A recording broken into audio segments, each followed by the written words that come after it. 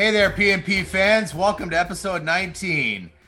We want to remind you to please subscribe wherever you get your pods and give us a like and follow on Facebook, Twitter, and Instagram at Points Penalties. My name is Yosh, and with me are my co-hosts Pedro, Sneezy, and Nivik. Nivik, what are you drinking tonight? Just going old. I'm drinking the good old Bush, brewed here in Canada, as it says. It's a 4.7, so it's okay. I don't mind it. I had a bunch of those earlier, bud. That was my primer for today. It's been a primer for me for a while now, I guess. So, Pedro, what are you drinking, my friend? Thanks, Kev. I am drinking a Thornbury Craft Brewing. It's called a Clark is in Session IPA. 4.5%. And I got it because there's a great big pig on the can. Babe. And I thought it was pretty cool. I don't know if there's a backstory to if that's Clark or what that means. I don't know, but it's pretty good. Jesse, what are you drinking? I went to the Collective Arts, the one that Kev was drinking a while back, and mine is called IPA number 16. It's called the International Women's Day Elderflower and Grapefruit IPA. Now, don't forget to take the picture so you can get the songs off the back of it, right? Right. Yeah, I got to do that too. But so 6.3 strong beer for International Women's Day, which is different. I didn't think they drink a whole lot of beer, but maybe they do. That's sexist.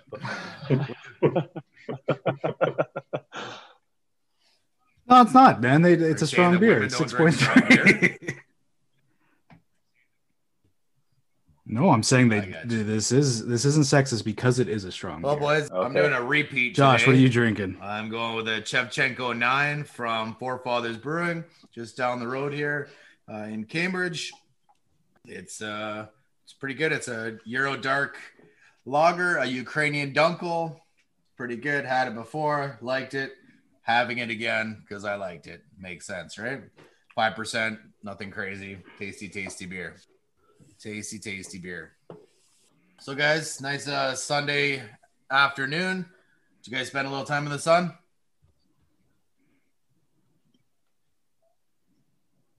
Show. No. A little bit. Right on. Well, I worked my ass off in the backyard because that's what you got to do when you're a homeowner. Sucks, but, you got to do what you got to do. I decided drinking this weekend? Not to do that this weekend. I had a big bonfire and made a bunch of food and decided nice. The backyard. Well, I had a guest over last night in the backyard, with nice and safe. Kevin and his wife came over. We had a little barbecue, had a little fire, and we watched the Leaf game outside. It was pretty cool. Brought my old CRT TV outside, and we were able to watch the Leafs lose. Which sucked, but So, Peter, I know there's other NHL stuff to talk about the Maple Leafs. Why don't we start off with that? Yeah, we're going to start off with the fun stuff, I'm going to call it, and then get into the Leafs after because it's depressing. So let's start with the update of round one. So just go through the winners of the series because round one is all but wrapped up except for the one series that ought to have been on Saturday night and 2 nights before that on Thursday night, but it's not. So anyway, the Bruins won their series like we already knew against the Caps. The Isles won against the Pens. The Avs swept the Blues. Yeah. Vegas wins in 7 against the Wild. Yeah. The Lightning took down the Panthers in 6. The Canes win in 6. The Jets swept the Oilers. I think our last podcast, they were up 3-0. They did complete the sweep. So I just want to shout out to myself because I was 6 for 7 on those predictions. Picked all the winners right, all except for the Jets. And hopefully it's going to be 7 for 8 when the Leafs win their game tomorrow. They better win. So that brings us into round 2. Round 2 matchups, the Bruins and the Isles. So they played one game already. The Bruins are up 1-0 in this series. I got the Bruins winning this series. I can see it either being very close and being sort of a defensive struggle and going to like a game 7, or the Bruins just absolutely dummying the Islanders. One of those two. Bruins roll them. Yeah, I think so too. There's no chance this series goes short with the Islanders winning. Canes Lightning is the next series. This is actually going to be a really good series. I agree. Two powerhouse teams. Either of these teams could easily win the cup if they win this series. I get the Lightning, but I think it's going to be really close. I think that's going to be your big one. I think that's going to be the most exciting games to watch is the Canes Lightning.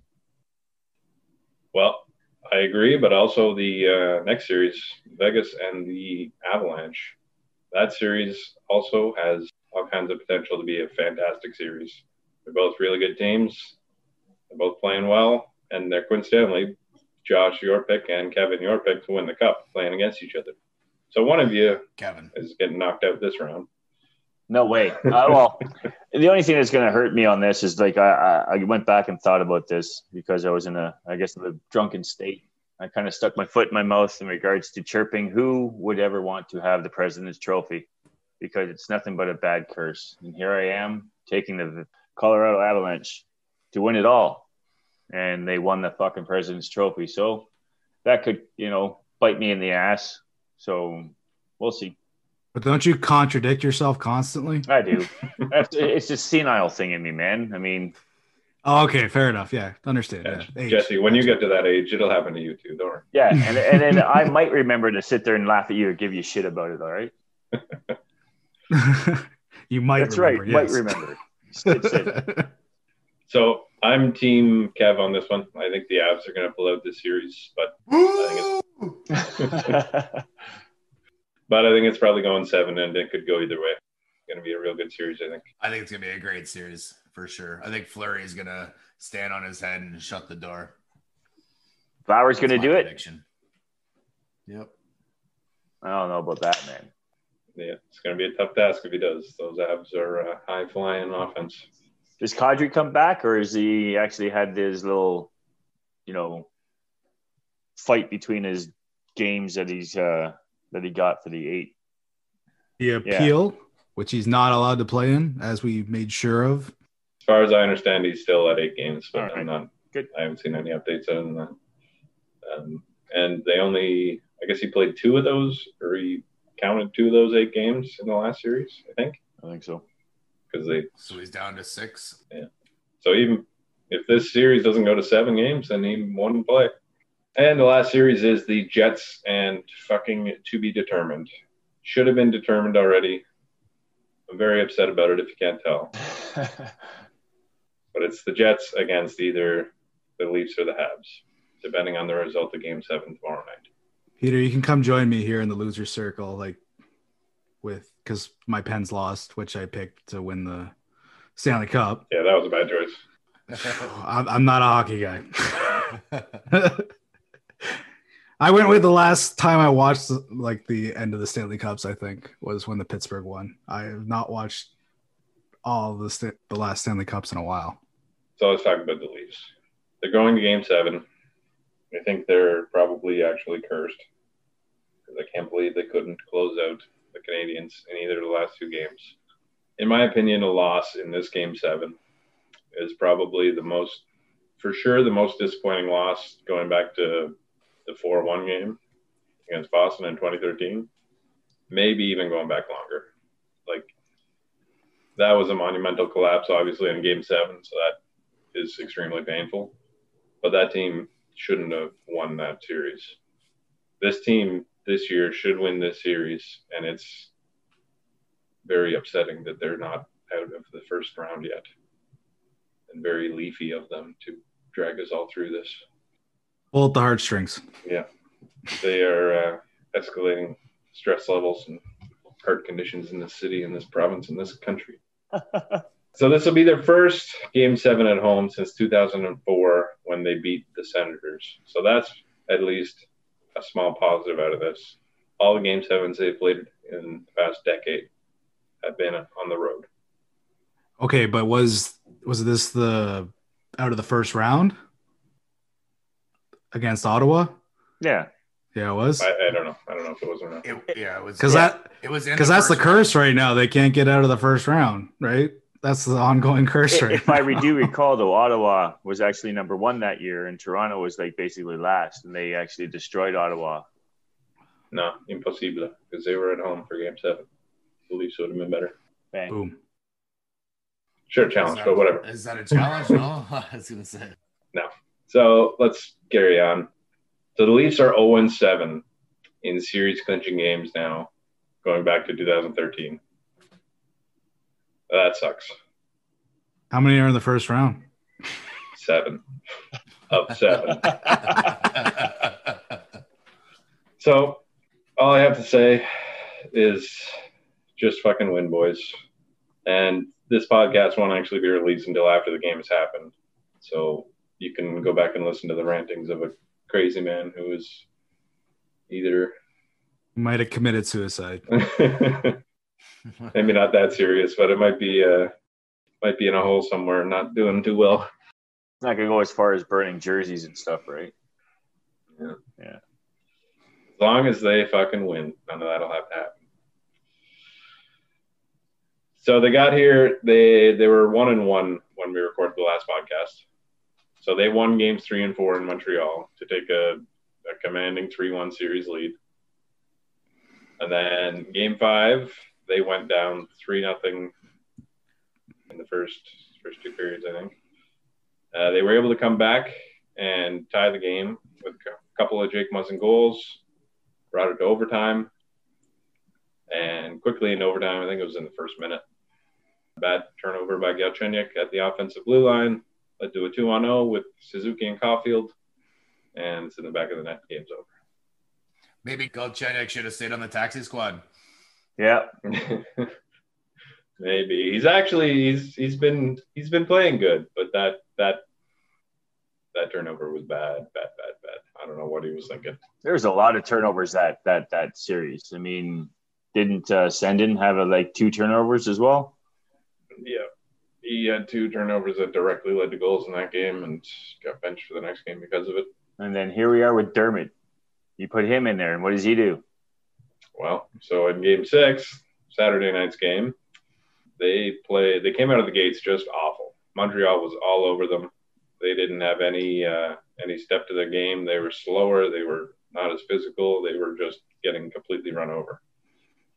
But Campbell stood on his head, and they were able to keep the score 0-0 through the first and through the second. They got us into some penalty trouble in the third and got scored on twice. First one, they challenged for goaltender interference, which was a bad challenge. And that led to another penalty, which on that penalty, Marner threw the puck over the glass because why not? Give him a nice long 5-on-3. And, of course, they score on the 5-on-3 to go up 2-0 with something like half the third period left. Miraculously, they were able to come back and force overtime again. Overtime went pretty long.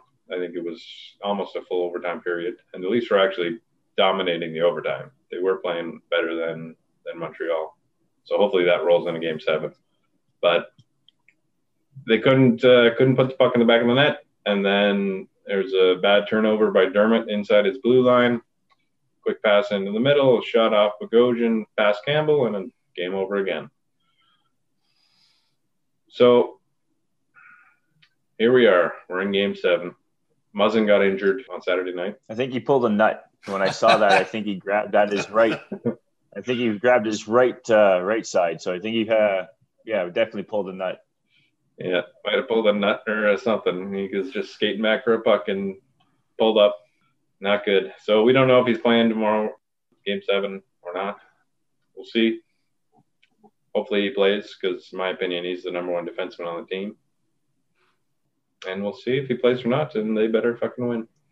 How much effect do you think the fans in Montreal had on the Leafs? Yeah, so there was 2,500 fans in the building last night. The first time there's been fans in a Canadian building since March of 2020. And the building was rocking for the amount of people that were in there. credit to the Habs fans for that. They definitely made 2,500 people sound louder than 2,500 people would expect to sound.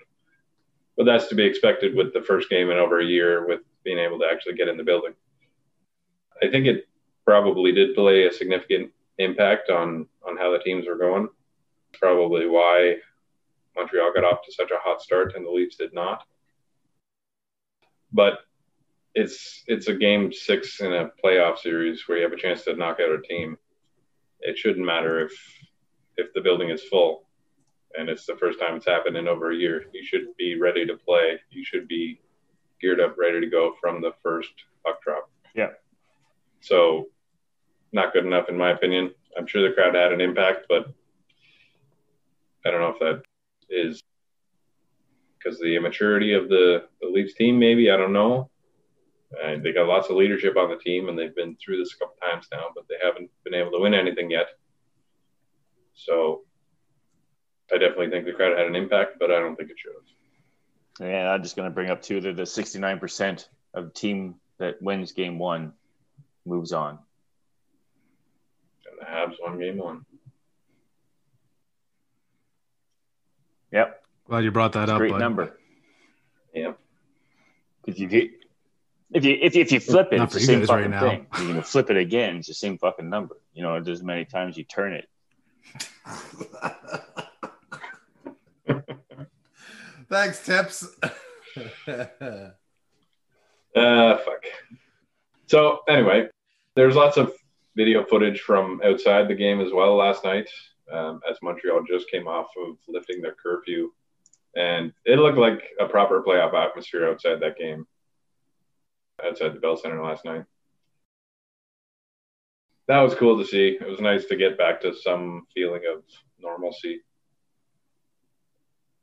So hopefully that'll be a trend going forward, and hopefully we can see more fans in more Canadian buildings. Maybe this playoff. Probably not, but maybe. Probably not in Ontario, right, Peter? Probably not, but maybe. I'm talking because they might lose tomorrow. Okay. Nothing to do with the pandemic. You guys can't see, but Pete's crying right now. I just have no words to say. Just, Al Davis said it best. Just win, baby. Just fucking win. Get out of the first round, please.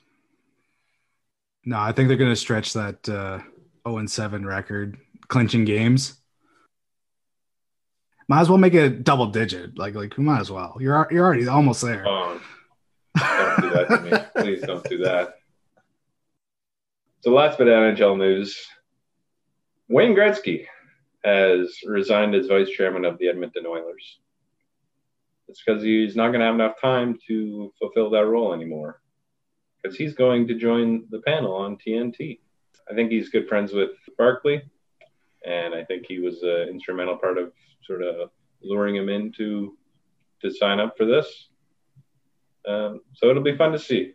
I'm excited to watch a bit of NHL on TNT. I think it's going to be fun.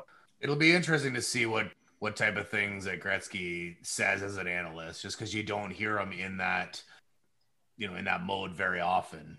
So it'll be kind of cool to see him break stuff down and explain some stuff and this, that, and the other thing. So yeah, I'm not excited to watch hockey on TNT because I think it's going to be a shit show. You're going to see like the camera's going to be brutal. I just don't think it's going to be good at all. But the intermission stuff and just being able to watch Gretz will be pretty cool, I think. So he's just on the panel. He's not going to be he's not being commentating or anything like that. No, and I don't even know if he's like full time on the panel. From the stuff I saw, it was like for some key events and through the playoffs and the Winter Classic, that kind of thing. See, I would think it'd be pretty neat to see him on the panel. Like, he's not a character or anything like that, but it'd be neat to see. Like, he kind of reminds me of like I'm not saying Tony Romo was like super good, but he'll be like Tony Romo out there if he was commentating, kind of thing like that. Where the puck goes and everything like that. But I guess in NFL you can dissect what's going to happen when he sees everything, all the formations and everything like that. Whereas in NHL it's just way too fast. For sure. Yeah, but you might be right. Like if they're breaking something down in the intermission, they might have some slow-mos or something, and he might have some real good insight that other people might not necessarily see or be able to comment on. It'd be fun. It'd be definitely interesting because I really don't see Gretzky being the person that likes to talk. Like I can see him like be beat red in the face, like nervousness. I don't know. It's just, to me, he was like a very shy dude, and I don't think this is. Oh, we'll see. It'd be fun to watch. I don't think it'll be beat red. I think like I said, he's not a character or anything like that. He's just gonna give you like facts. Like this is what I would do, or this is what I see when they're going up the ice, kind of thing like that.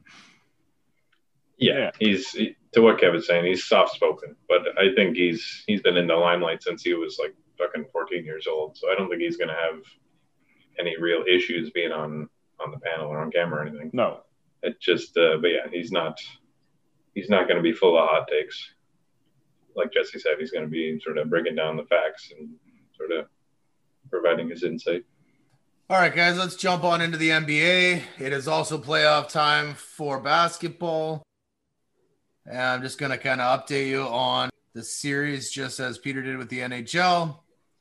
The 76ers are up 3-0 on the Wizards right now. Not really surprising. Yeah. With a dominant force there in Embiid, it's going to be tough for Washington to beat that team. Westbrook can only do so much. He can only, those triple doubles only go so far when they're. He finally got one in the playoffs. Did he? Nice.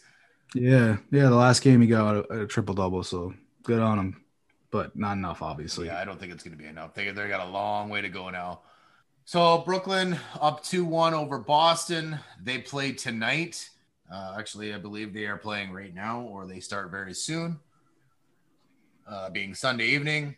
I was wrong in my prediction of no sweeps in the first round, with Milwaukee sweeping Miami. So far, that's the only one that I got wrong, and the only option is for Philadelphia here to sweep Washington. Hopefully that doesn't happen, just so I was only wrong on one and not two, but who knows? I thought Miami was going to put up a bigger fight here, especially being in the finals last year. Evidently, Giannis is too strong, and he pretty much carried the team to the 4 victories. So no real surprise there, I guess, with Giannis. But like I said, I thought Miami would put up a little bit more of a fight. The 4-5 matchup, New York and Atlanta, is back and forth type thing. It's been a pretty good series. Did play this afternoon on Sunday here, and Atlanta won, so they take a commanding 3-1 lead. I think everybody in New York was just happy to make the playoffs, and even if they lose this round, I think they're still going to just be happy, like, hey, we finally made the playoffs in X amount of years. So, did you see some of the footage from Madison Square Garden after they won that game? They've been going insane at MSG since tip-off in Game 1 type thing. Like, yeah, it was like they won Game 7 in the finals. It was unreal. They're absolutely loving it. It's going to be like when the Jets win a couple games this year. For sure. Just New York's going to be going nuts. Yeah, man, for sure. It's it's interesting. They did fairly well in the whole regular season here, and to be down 3-1. It's not crazy, but I would have thought that we'd be looking at a 7-game series here, and we very well could be, but it's going to be tough now that Atlanta just needs the 1 W. So, but I guess look at the Maple Leafs. They only needed 1 W too, and they lost 2 games in a row. Yeah. So hopping on over to the West, Utah, Memphis. Utah's got a 2-1 lead. I think Utah had underestimated Memphis. I think everybody has really underestimated Memphis. They are playing pretty well. Ja Morant is looking like an absolute superstar, and he's showing the reason why he won the Rookie of the Year a couple years ago there. A series that is quite interesting is a 2-7 matchup, Phoenix and LA, the Lakers. When you think of a 2-7, you don't think too much of it. You figure out that 2 seed's probably going to walk away with it, but this is the LA Lakers, and this is LeBron James. And it is currently tied 2-2. They did play Sunday afternoon, and Phoenix did win to tie it up. And so now it's a best of 3. Davis got hurt, though. Well, I mean, the Lakers have been dealing with injuries the entire year. If it's not one guy, it's another. So I feel like they'll just move on. They just keep on keeping on, and maybe you see Drummond play a little bit more. Speaking of Andre Drummond, did you guys see him at all in some of the videos where he is mimicking LeBron as LeBron's playing? It is so fucking funny. So funny. Yeah. So LeBron will be doing whatever his moves here and there, doing whatever, and here's Drummond on the fucking sideline doing exactly the same thing, pulling up with the fadeaway jumpers and everything. It was so funny. He did it a few times. Is it like Vladdy with that It's one exactly picture? the same where thing. Vladdy would bend Yep, down. exactly the same thing. Man. That's Yeah, it was awesome. pretty funny. Yeah. Next up, we've got my hopeful finals champions, the Denver Nuggets. They are tied 2-2 with the Portland Trailblazers. This series is very, very tight. Both teams are really good. And when you've got this shooting with Damian Lillard and whatnot, obviously Denver has Jokic, but this has been a tight series the whole way. And I don't know what's going to happen here. I really hope that I'm not bounced in the first round like Jesse and the Penguins, but like Jesse. but who knows, man? Who knows? Portland is a very good team, and they could easily take out Denver. Same vice versa. So we'll have to see how that rolls out over the next few days. Well, the West has been really exciting, the games there. It kind of reminds me of what happened a couple years ago in the East, where like the East was like, you knew there was a couple top teams, but it's been good games. Like everyone's pretty even for the most part so far. Like Utah, I think more or less just slipped up on Memphis, and they'll run away with the rest of that. I personally think, but it's way more exciting than I find than watching the East. Well, next game or next series that has been pretty exciting is the Clippers versus the Mavericks. I'm not sure what most people thought. Maybe they probably figured that the Clip was going to run away with this, but Luka Doncic is the future of the NBA. This man is lights fucking out. He can do everything. He can shoot threes. He can drive. He does everything. He's maybe not the greatest free throw shooter, but he can work on that. But the Clip are down 2-1 to Dallas. They play tonight, that being Sunday night. It is the last game of the evening. And this will be an interesting game. If Dallas can pull out a win here, and they'll put the Clip on the ropes, and things would not be going very well for Kawhi at all after leaving Toronto. And wouldn't that be a I told you so moment where he maybe should have stayed in Toronto? And who knows? Maybe they could have won last year and this year. Who knows? Who knows when you add a guy that kind of quality, or keep a guy of that quality. But that obviously didn't happen, and he is currently not doing the greatest in the West with the LA Clippers. But that could change with pretty quickly. He's a superstar, Kawhi, and he could take a game over, and I wouldn't be surprised to see him take tonight's game over and pretty much win it himself. But I'm kind of hoping Dallas wins. One, so it's that I told you so moment, but I also like Luka. I think he's a great player. All the crazy shots that he throws up just blows my mind.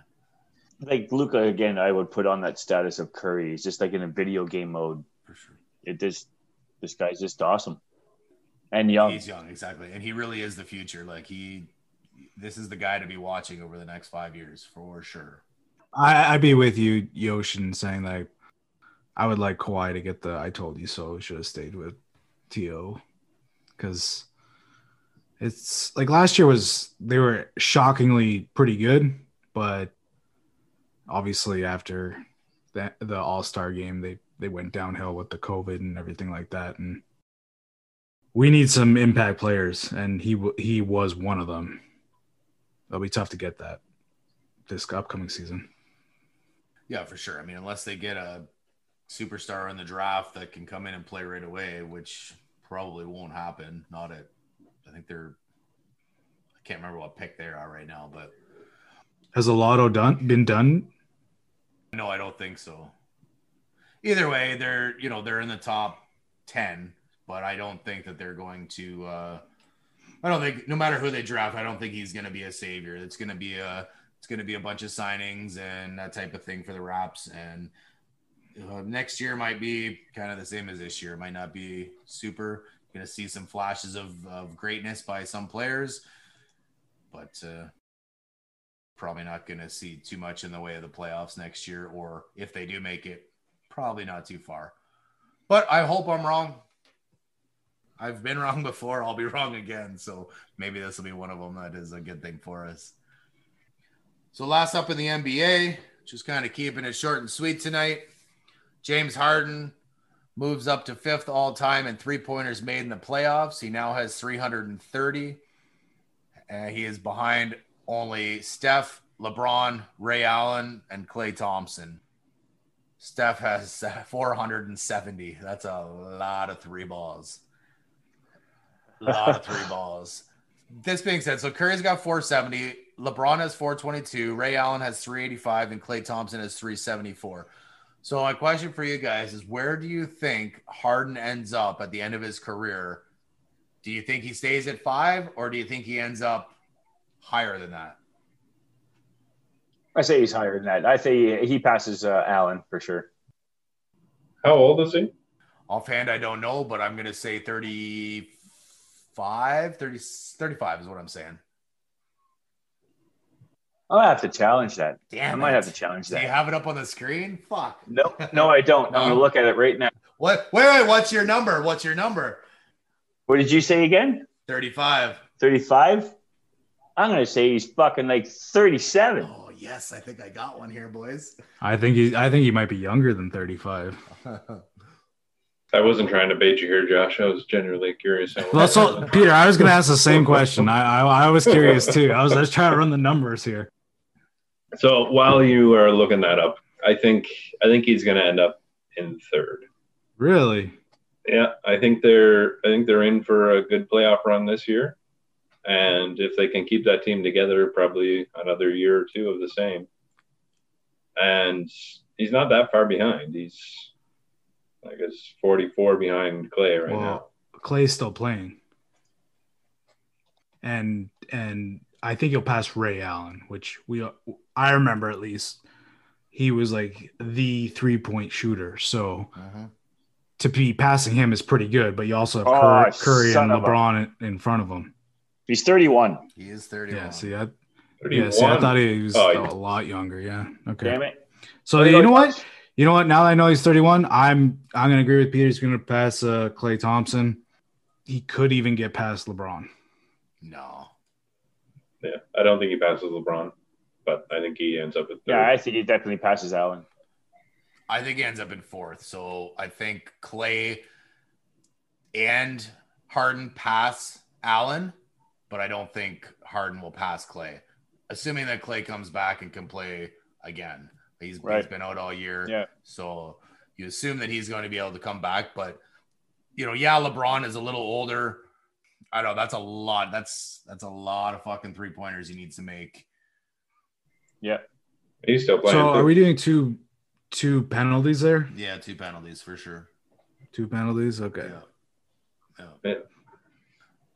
Anyway, yeah, so I just was wondering what you guys thought, because I actually thought he was way older. Like I said, I thought 35 for sure. 31, I had no idea, but yeah, I still think I think he's going to finish 4th overall.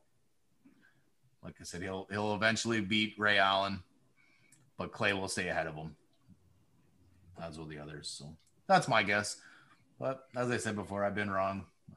I'll be wrong again. So I'm going to do me again in regards. I know it's not the NBA, but I'm going to get involved with the WNBA. You know how I like to sit there and start talking about mixing up the rules, and let's just make things fun. So with the WNBA, they use a smaller ball, which I think if you're using a smaller ball, then you must use a smaller circumference of your rim, just because it's a smaller ball, where the NBA is using a bigger ball. And dropping the net down to at least like 9.5 feet. I'm not saying that the women's game is not exciting, but let's make it exciting. Let's see more dunks in the WNBA. Like, I think that would be phenomenal to see more. Not that it's not being done still, but I mean. But you're talking about fundamental changes that would, like, all these women have grown up their whole lives playing with a 10-foot net that's however wide it is. The ball size is something that does change. Like the NCAA, I'm pretty sure uses a smaller ball size as well. You're right, Peter. They do. But I wouldn't get into changing the height of the hoop and the size of the hoop. But wouldn't you want to see more ladies dunking? Like, I mean, like, again, it's a great game to watch, but it's just layup upon layup. I mean, like, the 3-point line's shorter. I mean, I just think if you give us a smaller rim, you'll get more ladies to dunk, and you'll have more opportunities of a 3-point shot. But it's as the game grows and more women get into playing basketball at a higher level, I think you'll probably see more getting into dunking. Like, you'll get at a 10-foot rim. Yeah, I bet you there'll be women out there as we go through time that are athletic freaks and tall, and that are able to dunk with regularity on a 10-foot rim. Like, you see, but wouldn't you still then drop that rim size because of it? The NBA, to the rim size is the same to the WNBA. But if you're using a smaller ball, wouldn't you shrink the actual rim? No, man, that's a fundamental change. You'd have.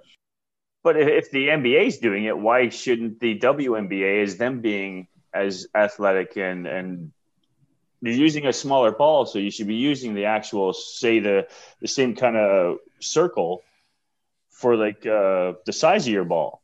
Okay, so because they can't grasp the ball with one hand like most NBA players, some of them can for sure. It's a smaller ball, Jesse. I said the WNBA most. is a definitely smaller ball. I said most, but like, okay. But for the NBA they use a bigger ball, like you said, but they don't change the circumference of the rim, right? That's what you're saying. Yeah. So the whole idea is so that they're able to do that with the one hand, plus they can hold it with the one hand. It makes it more exciting because they can do a trick shot or trick pass or something like that, right? So, and that's the same thing with these guys in NCAA is some of them can't palm the ball, so that's why the ball's smaller. My whole point here is they keep the rim the same size, the ball's smaller, but because they physically can't be able to palm the ball because they're. But palming the ball is not going to make a difference upon taking a shot. I mean, the only thing I'm getting at is that if the WNBA has a certain size ball, which I believe is 29.5 inches, which the rim then is 18 inches or 56.5 inches around. So if the women's ball is at 28.5 inches, wouldn't you sit there and drop that rim by even that half inch and put it at 56 or even at 17 inches? I'm just saying, I mean, if the NBA has a size ball for the size of rim, why wouldn't the WNBA have that size of ball for their size of rim? I understand what you're saying, Kevin. Essentially, you're saying it's easier for the women to make a shot or sink a shot because that ball is smaller and the rim is larger. So there's more airspace, I guess, if you will, when the ball goes through. So theoretically, it's an easier shot. It's easier to put a tennis ball through an NBA hoop, right, than it would be to put a basketball theoretically. But like you say, Pete, it is a fundamental change. I mean, they were talking about maybe changing the size of the nets in hockey, and I believe that was squashed. That was a bunch of years ago. And then they were talking about getting rid of the pad sizes and making, keeping that at a certain size and wanted to make it easier to score goals. I don't know. It's an interesting thought there, Kev, whether they do that or not. I mean, I doubt they do it just based on I haven't heard anything. I doubt they do it either. But it's interesting. That's for sure. I'm just getting at it. I mean, if the WNBA is sitting there playing as an NBA, I mean, I'm not trying to say that men is better than women or women are better than men, but I'm just saying like put it to an actual rim size. Then, I mean, let's make the rim size the size of the ball like they'd have with the men. That's all I'm getting at. And then dropping it, it's only going to, I think, bring that game to a better level because you're going to have like a Stephen Curry lady that can actually get up in the air and actually dunk. I just think there'd be a little bit more razzle-dazzle in regards to the game. That's all I'm getting at. It would probably be more exciting had they lowered the rim for sure because of dunks. But all right, I'm confused. Are we talking about the circumference of the rim or lowering it? Both. Yeah. He's talking about both. Lowering is a discussion that I could be at least open to listening to. I mean, it's like a half a foot. I mean, what's 9.5 feet? I mean, seriously. Because it would promote more scoring and probably more excitement. Exactly. But changing the rim size, like these girls have grown up their entire lives with one rim size. Okay, so Right, then, but then do they change the ball then and give them an NBA ball? Now, Jess, you're saying they can't handle it as much, but I'm just saying not everyone can palm the ball in the WNBA. Yeah, but not everybody can palm the ball in the NBA. So that's right. Most I agree with you there too, Yosh. Not a lot. Most males can do that in the NBA, is palm the ball. Like I'm trying to think, like, I don't know any that can't do that in the NBA. Like, I'm sure there's quite a who few. Do you? No, there's huge. I think there's a lot. I don't think there's that many. I'll bet you Curry can't palm it. Nope. I'd probably say the same thing. A lot of the smaller guys aren't going to be able to palm it. They're I mean, theoretically, of the smaller guy, a smaller hand, theoretically, but yeah. You're gonna, all it would do though, all either changing the rim size smaller or making the ball bigger would do is reduce scoring in the game. You'd reduce the ability to handle the ball, and the game would be less exciting, I would think, than the way it is today.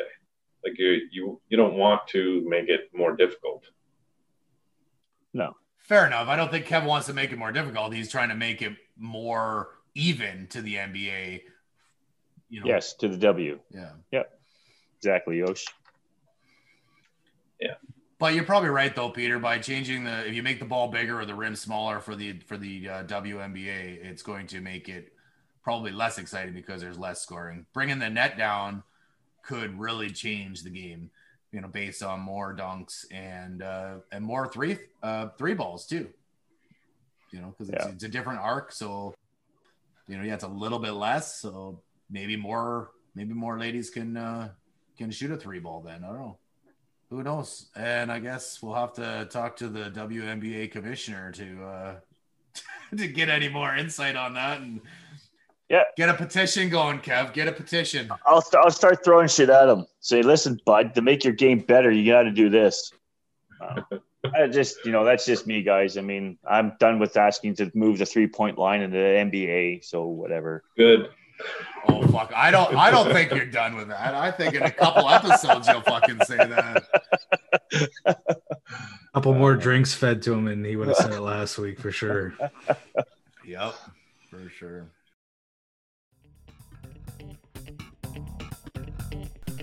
This week's Points and Penalties MVP is brought to you by MVP Brewing Company. Try the game changer.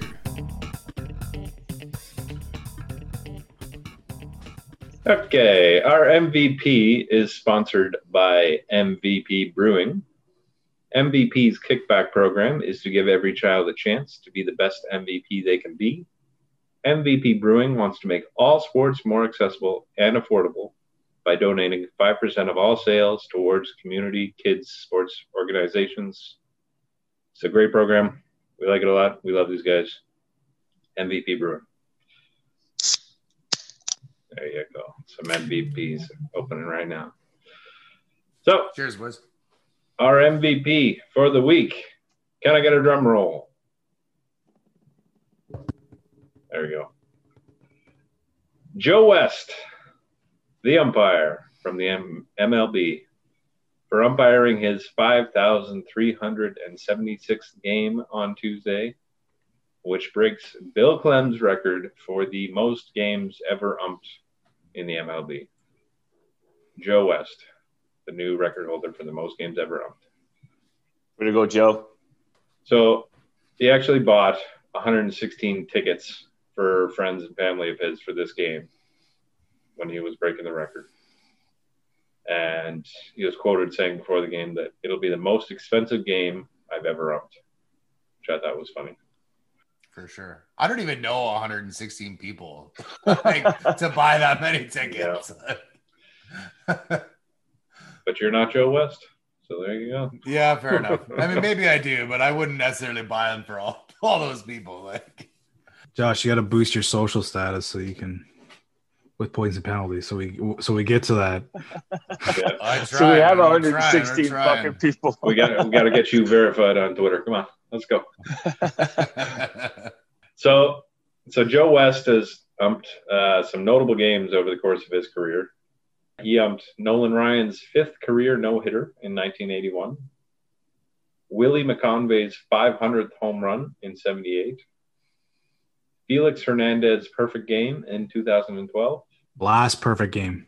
There you go. Albert Pujols' 400th career home run back in 2013. So he's been umping for 43 years throughout his career, spanning over 10 different MLB commissioners.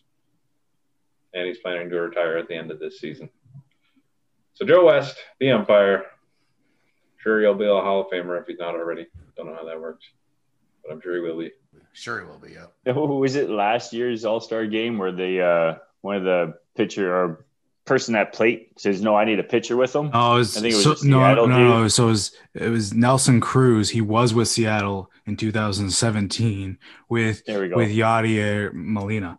So those two guys are well known. I believe we've talked about them a few times on here, and they were like, "You want to get a picture with this guy for the All-Star game?" And he goes, "He's a legend." Yeah. So, and those guys are huge, and they're still playing today, and it's just awesome how much respect Joe West still has. Like, I know he's gotten into it, and he's made a few questionable calls here and there, but he takes it off the chest and he continues on, kind of thing like that. No ill will to anyone. He's actually a pretty good umpire. Like, he's no Angel Hernandez or some of these other guys that are pretty fucking brutal. I actually don't mind Joe West at all as an umpy. But the thing is do you respect him more because he's been around longer? Of course you would have to. Yeah, for sure. That kind of plays into it, I think, a bit. But I've seen a couple games. I'm like, where is your strike zone? Well, yeah. And guys are going to have their off day, right? And yeah, that kind of thing is what it is. But yeah, you give him a grain of salt because he's been around forever and he knows the game as well as he does. Well, and you don't stick around for 43 years without being really good at your job. Exactly. Right. You know, it's kind of an odd MVP for us. It's a ref where, you know, an umpire, a referee. I don't think any of us are too high on them, you know. Nope. Too high on referees and whatnot. And here we are giving one our MVP award for the week. So I guess congratulations, Joe West, but don't expect it to happen anytime soon again.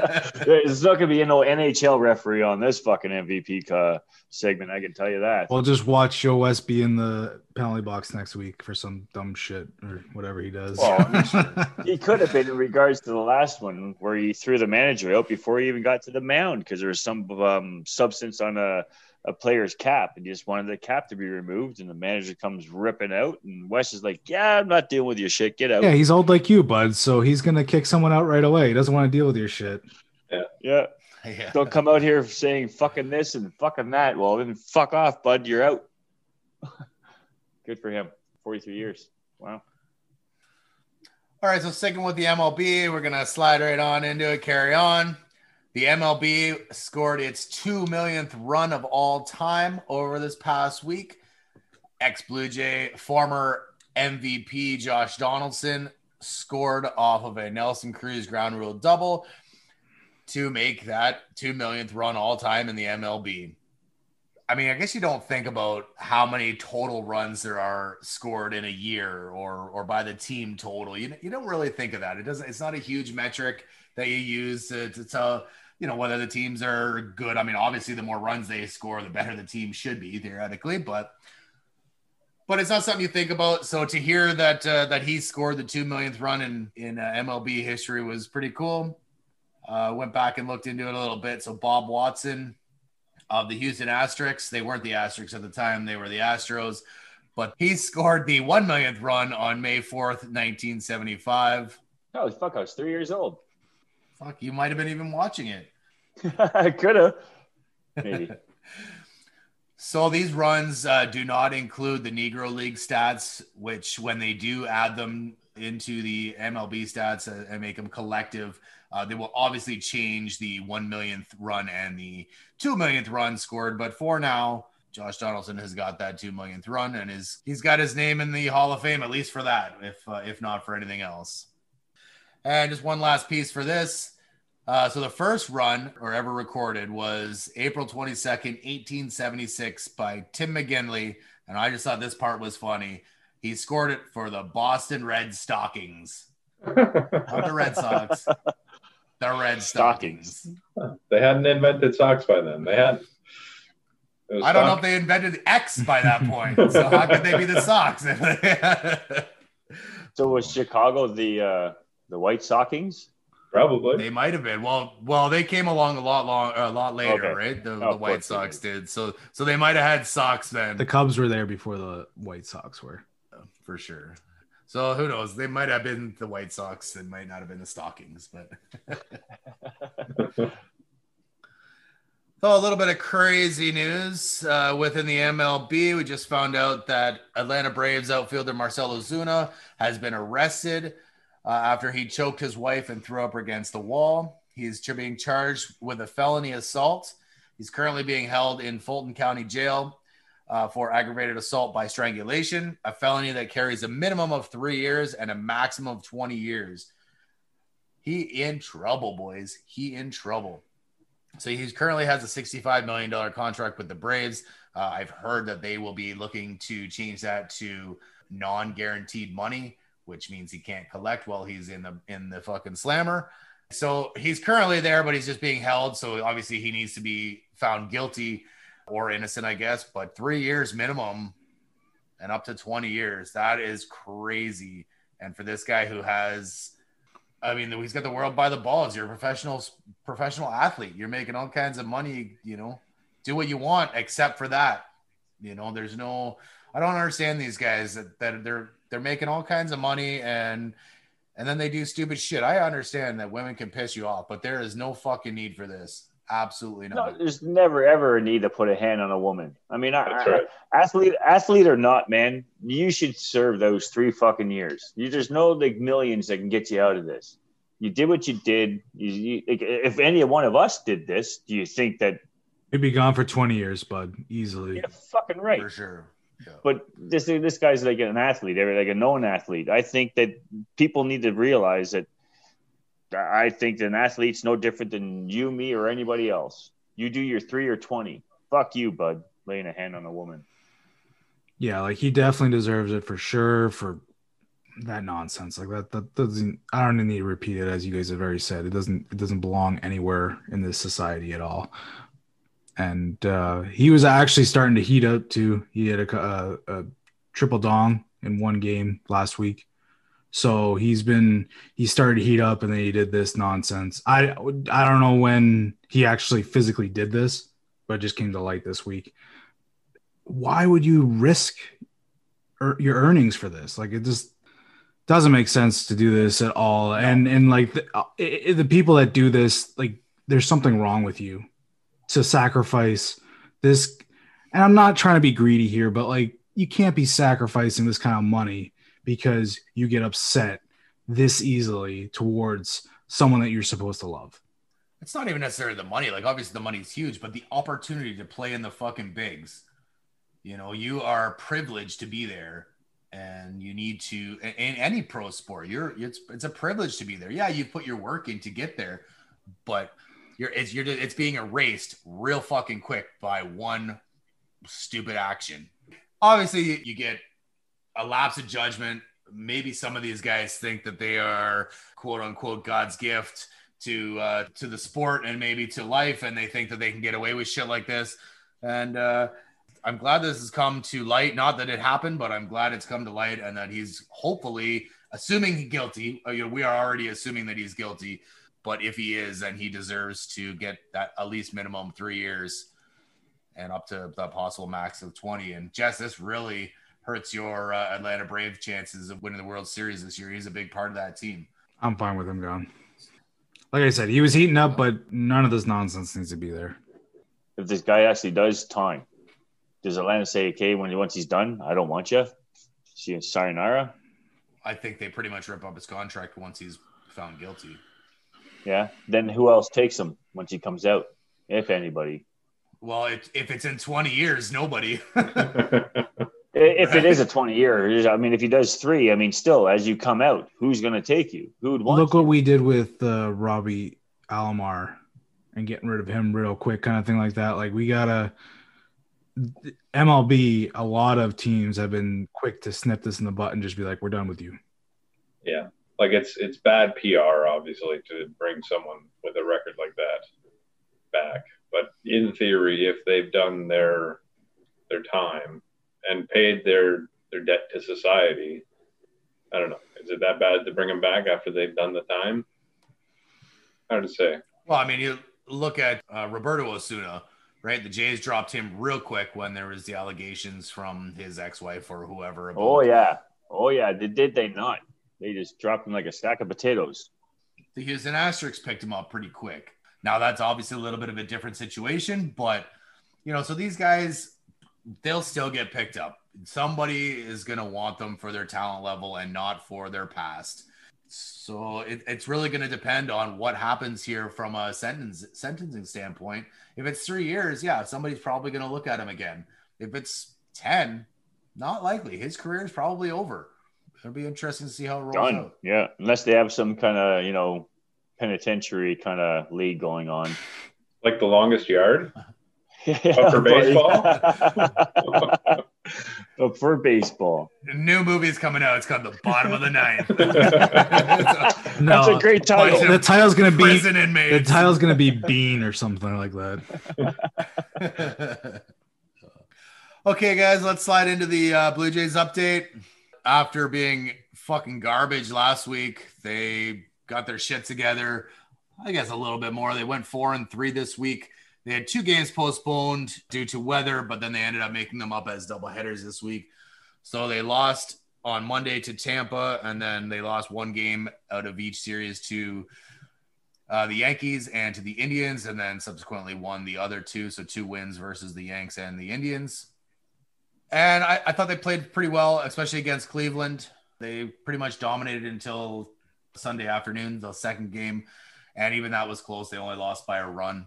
They're still playing well. Last week, as we said, they didn't play shit hot at all, but that's going to happen. It's going to happen. You're going to just keep rolling with the punches and keep trying to win games. So it seems so far the only teams we can't fucking beat are Boston and Tampa. Hopefully we can switch that up and shake it down and maybe get some W's against those 2 teams in the future. So, well, they're gonna have to beat one of them to go through to the World Series, man. So whatever, maybe 2. We'll take them on. Yeah, both of them. Yeah, Fuck them. for sure. So in the one game against the Yankees, we had our new pitcher, Alex Manoah, who we had talked about last week and when we were going to bring him up. I think instantly, did I not? You were going back and forth. I said that there's no harm in bringing him up right now. If he shits the bed, they can send him back down to get more confidence. And you agreed with me. Right. But I agreed with Peter. But previously before, yeah, you were like, yeah, don't bring him up. Don't bring him up. Yeah. Fuck you all. And so, Pete, you had said that you're good with them bringing him up as long as the scouts did their or the brass has done their homework. As long as he's ready. Exactly. As vague as possible. Way to go, buddy. Well, fuck, I don't know when he's ready. I'm not a fucking pro development staff member. So evidently, they thought he was ready. Yeah, and they were right. No fucking right. This guy kicked ass. He did. He lit it up. 6 innings, 7 strikeouts, only 2 hits. Gave them both up to Miguel Andujar. He's the second Blue Jay starting pitcher to throw 6 scoreless innings in his debut. Last time was 2019, Moro Gazzo, who I have no fucking clue that guy is. Yeah, no idea. Nope. No idea. And that's not even that long ago. No, exactly. So in the first inning, his very first player he was pitching against was DJ LeMahieu, not the first guy that you really want to see, the reigning MVP. But he ended up walking him. And then the next guy was Rougned Odor, who none of us really like because of the whole Bautista fiasco. But he was Cade, as was Aaron Judge, the next batter. Odor was the second batter? Yep. Oh, wow. He's hitting 2 right now. Yeah. Wow, okay. The Yanks got some injuries, man. Stanton's still not playing 100%. Right. And Aaron Hicks. Yeah, but Odor's second?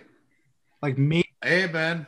like he doesn't even have an I don't know. average. Like usually you put your second hitter as a guy that can hit for average and power. Like he's got power, but he don't have an average.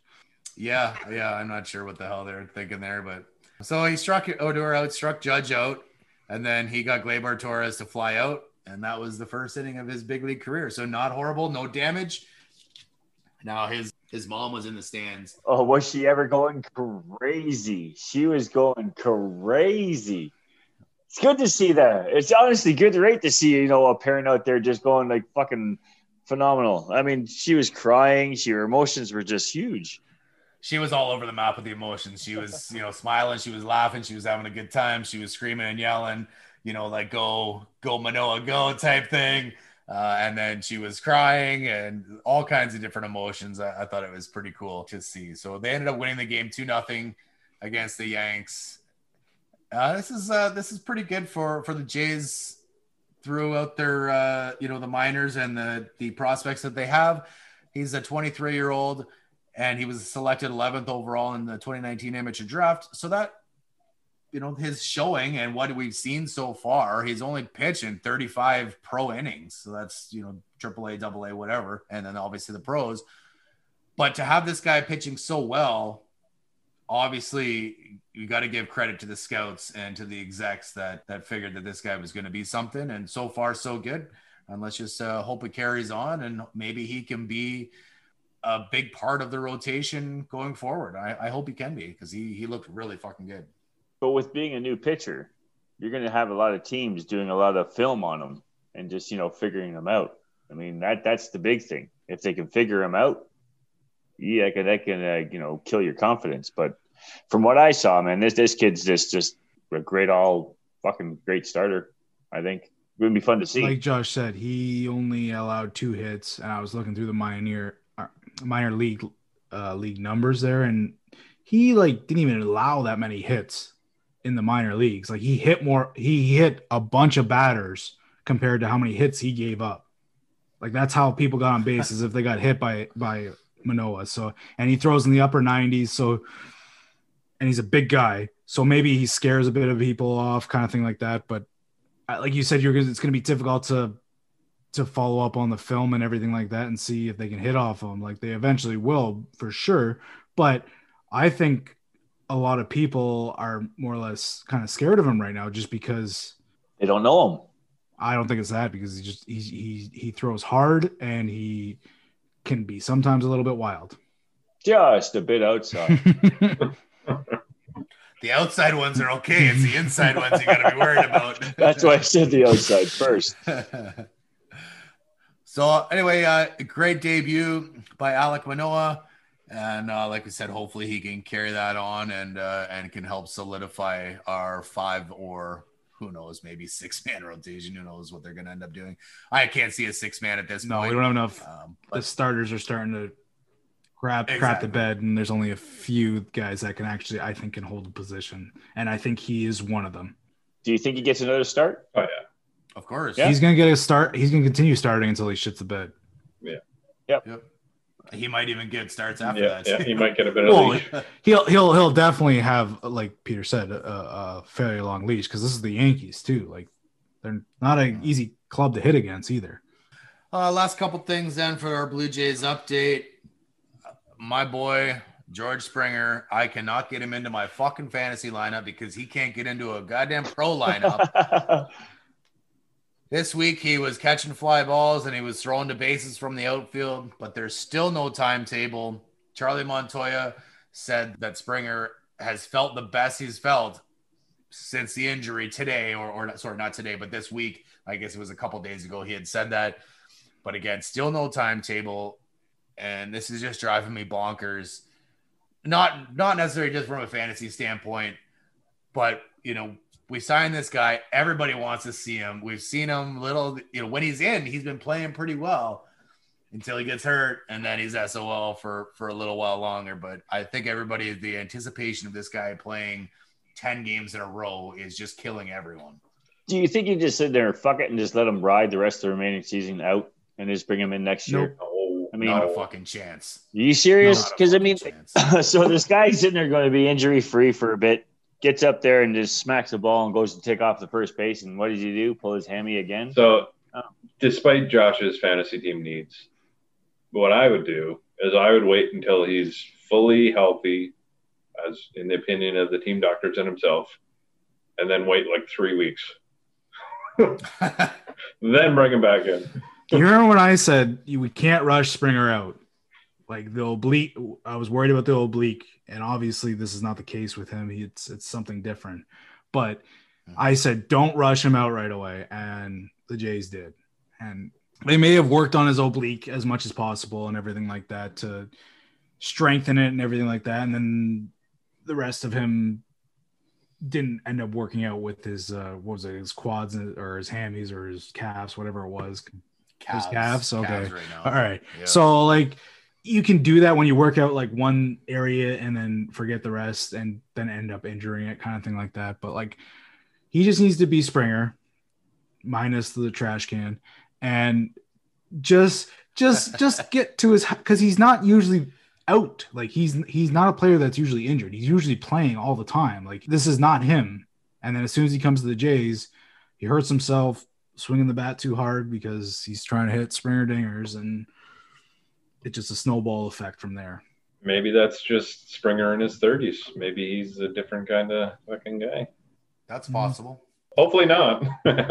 No, hopefully not for my prediction too. I mean, I'd want to see this guy in the lineup, but I mean, I don't know. When he's been there, he's been hitting them hard, right? So, yeah, I mean, his defense. No, I don't think anybody's ever had any issues with his defense. It's so fucking good.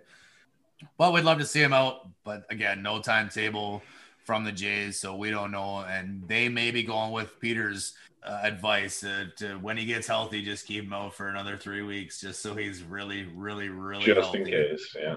I doubt they do that because that's crazy, and they definitely don't hold him up for the whole year because that's bonkers, man. Yeah, and they're not doing too hot in the AL East either, so they gotta start winning some games, and they're gonna start doing that with him in the lineup. 100%. And the last there for the Jays on the injury stand front, David Phelps, I believe. I don't think it was last week. It must have been the week before. Episode 17, I think we told you that Phelps was moved to the 60-day IL, and he is now done for the year. He had surgery on his right lat, and as I said, he is done. So no more relief pitcher from Phelps, and I like Phelps. The few games that we did see him in, he looked good, and I thought he was going to help us out quite a bit on the back end of the bullpen. Evidently, I mean, I guess it could have been right, but with the injury, not so much. So he's done, and he'll pack it in for the year, and we'll see how she goes. So definitely disappointing there, but not the end of the world. The bullpen has been pretty strong overall this year. For what they've lost, yeah, they've been pretty good. Exactly, yeah. I mean, they're not a top-end bullpen at this point, but like you said, just with what we've lost over the last 2 months, and the way that they're still pitching is pretty damn good. Yeah, I think they have Dolis back, so hopefully, I don't know. Is Romano closing games or is Dolis closing games? Because like I can't figure it out. They might be taking a page out of Tampa's book and just going with the hot hand, a committee. Yeah, hot hand committee type thing. You pitch one ninth, I'll pitch the next type thing. So until one guy really stands out, I think that's probably what you're going to see. But I mean, I thought Romano was going to be the guy. We thought right away he was going to be the guy after Yates, and then he kind of faltered a bit. I think he didn't get hurt a little bit too. I think he was hurt, and then he came back. They went straight and seemed to be the guy. They went straight to Merriweather. With the first save opportunity, they went straight to Merriweather. I think Romano played or faced like the top of the lineup, and then Merriweather took over, and he like struck out the side, and then the next time they had a save opportunity, it was kind of like the same thing. Like Romano took the 8th inning and took the top of the lineup, got through it, and then Merriweather came in and struck out a bunch of people again. And then I think he got hurt soon after that. So, but Romano's still there. He definitely did get hurt, and so did Dolis. So it's up in the air. I was asking you the question, seeing if you had a hot take on who would take it, but I don't know. No idea, man. It's a crapshoot at this point. Who's ever pitching well will be the closer, I suppose. But yeah, I could care less who it is as long as they get saves, right? Exactly. What's going on this week in the NFL, Jess? Mr. Adam Vinatieri has retired from the NFL. He retires as the NFL all-time leading scorer, and he also retired at 48. A three-time Pro Bowler selection and a first-time All-Pro. Finishes with 2,673 points and made a record of 599 field goals. He couldn't get that 600. That sucks. One short. I guarantee you, late in games, near the end of the year, he was cheering for red zone stops. Yeah, just give me one more. Come on, don't score. Yeah. Don't score. He wasn't there last year, bud, but whatever. it was 2019 was the last time he was there, and finished on the IR because he had a bit of a knee issue. And then last year, Indianapolis didn't need him, I guess. So we all know that he played for New England. He won a couple Super Bowls there, and then also with Indy. He was there for 14 seasons, which is pretty crazy. So some of the big accomplishments he had in his early years was he had the game winner against Oakland in the 2001 AFC playoffs. I think that was the Tuck rule. I was going to say, is that the Tuck rule game? That was the Tuck rule game, I'm pretty sure. And he kicked the game-winning field goals in Super Bowl 36 and 38, both for New England and against my Rams. Both were against your Rams? Yeah. Nice. Both were against this fucking Rams. Good job, bud. Terry. Take those Rams out. They suck anyways. Oh, sorry. No, they weren't both against them. Either way. I'm incorrect. Only one was. I think. Oh, so was it Carolina? Who cares? The Rams suck. Not then, man. They were good then. Better than your shitty Falcons, that's for sure. Well, they are now if they get rid of Julio. No comment from the fucking peanut gallery there. Right? As soon as you chirp the Falcons. Yeah. Well, just speaking of the Falcons, so Kevin, you're right. Julio did not want to be there in Atlanta. He called in live on Undisputed last week, the Monday when we were recording. Shannon Sharp called him on the phone live and said, "Do you want to be in Atlanta?" And he says, "I'm out of there." He also said he's not going to Dallas too, though. He said he won't play for Dallas. So I wonder if that has something to do with because Skip Bayless was there and he's a big Dallas homer. Oh, I'm not sure if it was on the same podcast or the same show or whatever, but I did hear, "I'm not trying to be in Dallas, man," something to that effect. So he doesn't want to play there for whatever reason. I don't know why, but he just doesn't want to. The only thing I know is that I'm never going to ever receive a jersey or a shirt from Yoshi again if it has Atlanta on it. Okay, man, you got your trash can. You can just burn it in that. Yeah. I don't want to burn my Crumpler jersey. I love my Crumpler jersey. Why? He went to Tennessee. Okay, whatever. I don't want to burn my Julio Jones jersey. You might go to Tennessee too. Oh my God. Could you imagine? Oh, yeah. But I mean, whoever Julio goes to is going to make that team that much better. The guy's clutch. Well, it's funny because they said that he might go to the NFC West too with Seattle, and then Ramsey was trying to get him over, but I don't think he's going to come. We got too many receivers there to begin with, and we don't have money to pay for, unless Atlanta's going to pay for all. I'm like, we'll take him for free, but we don't have a first round pick for a while. But so back to Vinatieri. I just want to mention one other thing that he holds a pretty decent record in is 44 kicks in a field goal attempts in a row consecutively made, which is pretty good For sure. So we started talking about the NFL schedule a while back, and I didn't have anything last week for it, but we're going to go dive right into it right now real quick starting with week 4 because we ended with week 3. Jags and Bengals, it's going to be the last 2 number 1 overall picks on a Thursday night football game, which is Thursday night is known for having like the Blunder Bowl more or less of the week.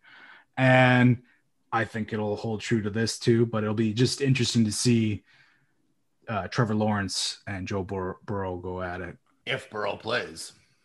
It's week 4, bud. He's still hurt, right? It's week 4. I think he's going to be back. He's a quarterback. He's not going to need to run that much. Like he is a running quarterback, but he'll be there. I can guarantee he'll be there for week 4. Hot take. Write it down. Oh shit! That's me. Oh shit! He'll be there for sure. Like if he's hurt, it's from the week prior which he played, I think. But yeah, he'll definitely be there. Trevor Lawrence will be there too, as well as he needs to get the Jags out of the basement because they've been there for a while. And then we got a huge Sunday nighter. Mr. Tom Brady going back to New England as a Buccaneer to Boston. And he had tweeted out it for when he's going there. It's like your high school friends meeting your college friends. For sure. It'll be a crazy, crazy game. The fans will be going nuts because he's back, but who the fuck are they going to cheer for? Well, the thing is he might actually, I can't remember the numbers, but it might be a week that he might actually have an attempt to beat Breeze in total yards for all time. He's not too far behind him. And week 4 could actually happen that he passes him, which would be crazy to happen in New England, but on a different team. Yeah, that would be cool. But I don't think any Boston fan will have any too much ill will towards Brady. Oh, they're not gonna boo him. How do you boo him? You can't. No, they're still gonna boo him. No way. Even though They're not. No. They're not No gonna way. boo him, man. They will not No boo way. him. Oh, I There's guarantee no way. there's gonna be a boo. Come Oh on. man, this is all going on the hot take tracker. Yeah, there's no way that they Are they boo gonna him. fucking cheer him every time? Yeah. No. I'm with Josh. Oh, I think they're going to be cheering Brady into the stadium. Fuck that. He left. I'm sure they're going to He be. left. Before Tom Brady, they were in a couple Super Bowls, but they never won one. And then he showed up and he They're gonna dominated. boo him. He's They're a definitely gonna god boo there. him. No. They're not going to. He is a god there. You're right. Don't matter. No way. They're gonna boo him. You take that as a fucking hot take as well. They're gonna definitely chance. boo him as he runs on that field. Yay! He's coming back as a fucking Tampa Bay Buck. They will Yay! 100%. He's going to beat the snot out of our team. Yeah. They will be going nuts, man. They will be so excited to see him again, and they're not gonna boo him. Yeah, with a bunch of booze in the fucking. They'll all be in their Brady jerseys. Yep. Sign my jersey before you go. You know, like when we went to Buffalo and we duct taped a couple jerseys to put the new person on there. It's going to be the exact same thing, except it's going to be duct taped over Patriots and say Bucks or something. Yeah. The guy does have that impact. So I don't doubt that would happen. But He just went somewhere else and won a Super Bowl. Of course he's going to have that impact. But so we're just going to move on to week 5. And we haven't talked a whole lot about the Bills, but the Bills are playing the Chiefs on the Sunday nighter in week 5. And this was the biggest game that I found this week. And I'm excited for this game because I think this is a huge playoff implication. I think Buffalo's defense wasn't that good. They were pretty good in the postseason, but their defense, I think, will get their shit together this year and go after Mr. Mahomes there in KC. And I'm pretty excited for that because I think that'll be a really good AFC Championships game right there is the Bills and the Chiefs. That's what I was going to say. It's definitely a playoff preview game. No question about it. Right. And just those two could be at the AFC Championship easily, kind of thing like that. Because the Chiefs maybe aren't the most complete as the Bills are right now, but the Chiefs still have Patty Mahomes. Yep. This is true. All right. So just rolling into week 6 and another big game that I thought we'd just talk about just to keep Peter in the loop here. They're taking Tennessee, which will be a huge test for Tennessee, I believe. not really, because Julio's going to fucking storm it up when he goes there. Right, Pedro? Yeah. So, funny story. The only NFL game I've ever been to was Bills Titans. Where's this game? Is this Tennessee or in Buffalo? This is in Tennessee. I personally think, like I said, like I've been saying this from the beginning. I don't think the Titans are going to make the playoffs at all. So don't see them there, and I can see the Bills not easily winning this, but it's a huge test for the Titans to actually show that they can play with the big boys. Well, if they do have to lose, I won't be too upset if it's to the Bills. Really? Homer versus Homer for you, right, bud? Yeah. I would like to see the Bills win that game. I'm not a big Titan fan other than my boy Henry, but I bet you Henry doesn't fucking stiff arm anybody in that game. Not throw him down like he did some other teams. I don't think the Bills are gonna let that happen out of Henry, but who knows what'll happen in that game? It'll be interesting. I think Sean McDermott will like get pretty upset if someone gets stiff armed super bad from Henry. And so he should. But the other big thing in the NFL is we were talking about Mickelson winning his PGA championship at 50 years old. And Tom Brady decided to tweet him saying, "That's my quarterback." And they're matching up again this year in the match with Phil Mickelson, Tom Brady, and Bryson DeChambeau and Aaron Rodgers. Hey, Aaron. It'll be interesting. There's been a lot of memes hitting out. I remember just seeing, I don't know if it was Mickelson or Tom Brady saying it was two champions versus a scientist and a Jeopardy host. I saw a tweet from Brooks Koepka, and he has a real disdain for Bryson DeChambeau. We'll get into just in a little bit, but he tweeted a picture of the four of them, and he says, "Sorry, bro," at Aaron Rodgers 12. He said, "Sorry, you got to play with Bryson, bud." Which I thought was pretty fucking funny. But this guy DeChambeau, though, man, I mean, he can definitely fucking release the beast, and there's like a par 5 that's like, huge, so it can only help Aaron with him being on his team. But I see the old geezers just dominating this.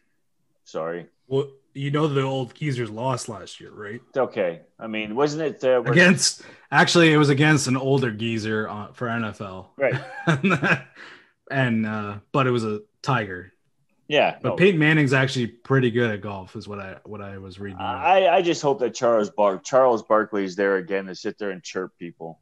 Just so I believe it's going to be on TNN again. Nice. TNT. Yeah, that's cool.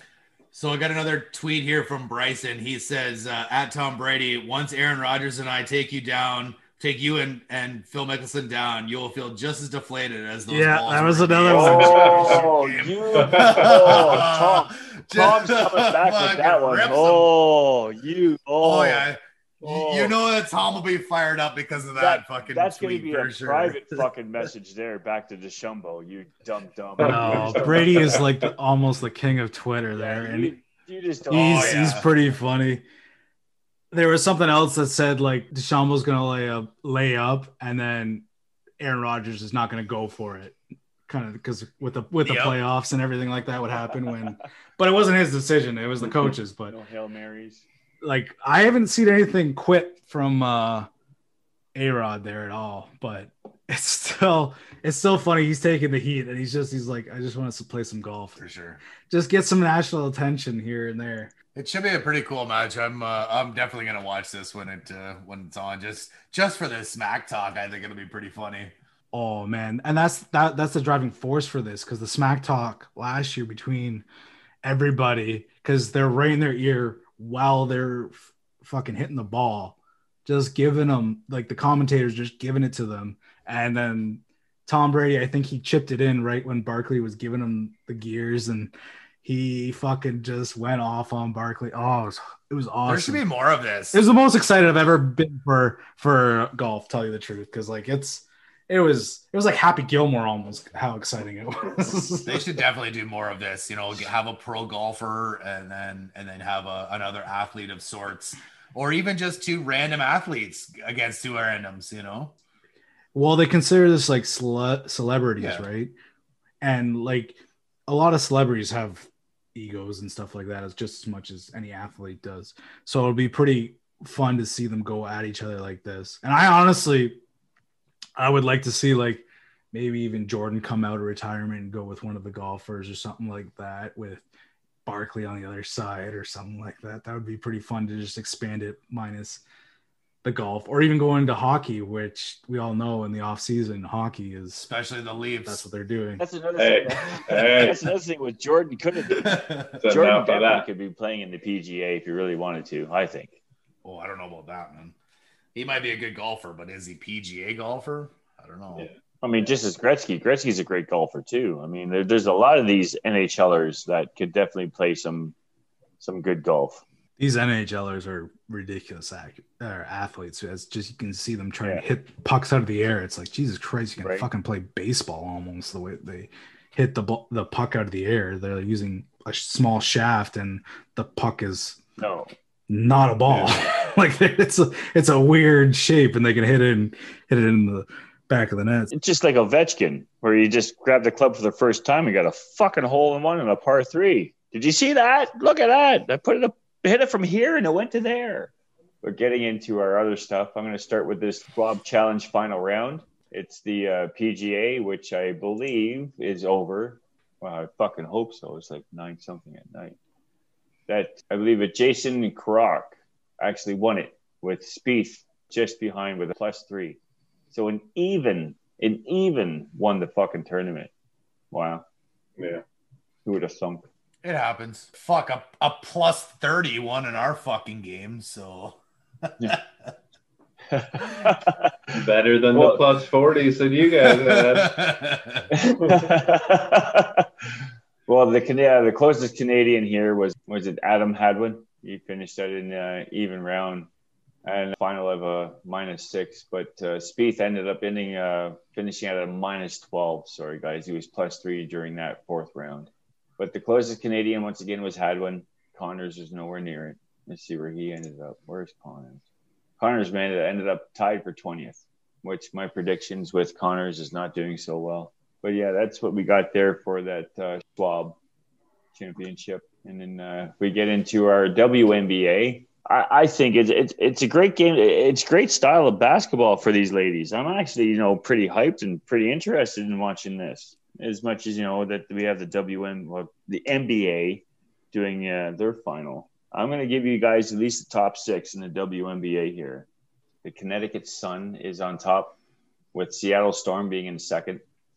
The New York Liberty, which is the Kia Nurse and Britt Grinnell. That's where they play. We have Vegas in 4th. The Aces, Atlanta Dream, Phoenix Mercury. And that's where we clear up in regards to the WNBA so far, in regards to the top 6 of the 12 teams that are there. But we have this, Brittany, since we were talking. Challenge. What? Challenging your ass, man. You said Kia Nurse played for the Liberty. We just went over this last week that she doesn't play for the Liberty. Mercury. I'm pretty sure you said the Liberty. Yes, correct. You said Liberty for show. Yeah, you said Liberty. Oh, yeah, that's right, because that's where the Rescues pushed her out. INSQ pushed her out. That's what you said last week. Yeah. Sorry, bud. Carry on. We were talking about, obviously, earlier in regards to, dropping the hoop size and such for the NBA to make it that much exhilarating to kind of watch. But Brittany Griner had her first dunk since 2019. It's her 19th career in regards to dunking in the WNBA, or in her career in regards to maybe even like back in college and so on and so forth. But it's her 13th career season dunks with the rest of the NBA with the league history of only 3. So even that it is at a 10-foot rim, she's actually able to get up there and dunk. So that's pretty impressive. But putting it at a 9.5-foot rim, I think it would be even better. You can probably introduce a windmill, or whatever in regards to that. Yeah, but I bet you there in the not too far future there'll be some fucking phenom woman that comes up that can dunk regularly on a 10-foot hoop. Oh, buddy, that would be amazing to see. And she's just gonna fucking light up this league. I bet you that happens. I do. I mean, like it is a great style of basketball. I mean, it's a low scoring than you would see in the NBA, but it's it's good. I mean, great play. It's quick. It's fast. It's not as the dunks and the 3 points, but it's definitely exciting to watch. That's for sure. I actually really enjoyed it after watching a bunch of the ladies' March Madness.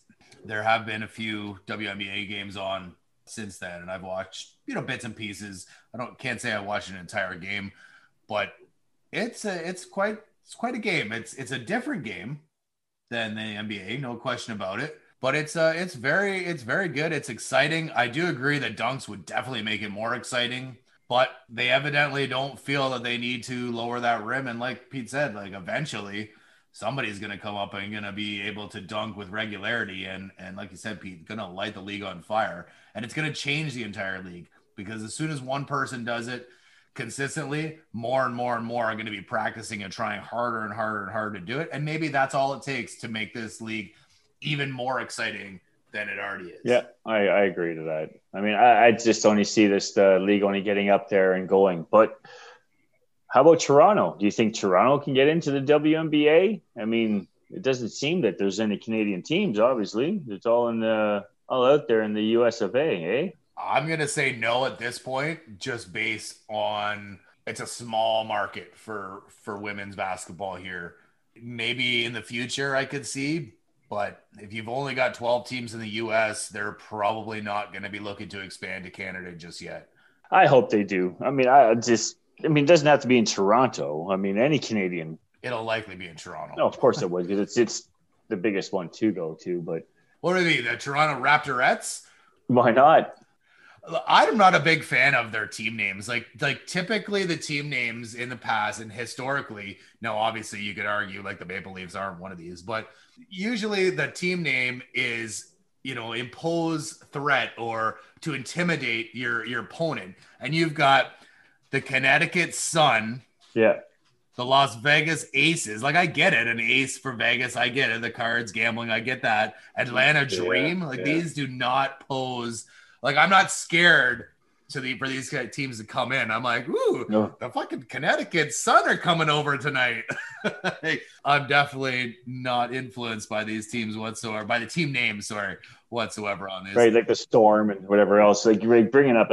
Storm's probably the best one. See, nothing is intimidating, man. Nothing. Except for the Seattle Storm. That's what we got there going on so far with the WNBA. I'm going to go into our World Hockey Championships, where we finally fucking won a game here, guys, on Wednesday. Woo-hoo! Oh, my God, against Norway. I mean, we all thought that they would beat Germany, but no, they did not. The only teams they beat so far was Norway, Kazakhstan, and Italy. And the teams they lost to was Latvia, USA, and Germany. I'm just glad they didn't lose to Kazakhstan. Right? I mean, it's bad enough they lost to Latvia and Germany. Latvia's okay. Germany's up and coming, I guess. Kazakhstan is the greatest country in the world, but other than that, it's... So on Europa League, we had a final that went on Wednesday with Villarreal and Manchester United that went into penalties, which was pretty sick because it went all the way down to their goalies to actually finish this game. So they all went down to the 11th. Finally, we had the Villarreal goes on to win its first title on those penalties, which the goalie actually scored. It's the second team in history in this league to have all 11 consecutive players score their penalty kicks. Now, watching this was just, what? Oh, my God. Someone's got to stop this fucking ball. About time they did. And like I said, their first win ever, which they now move on to the Championship League, I'm assuming.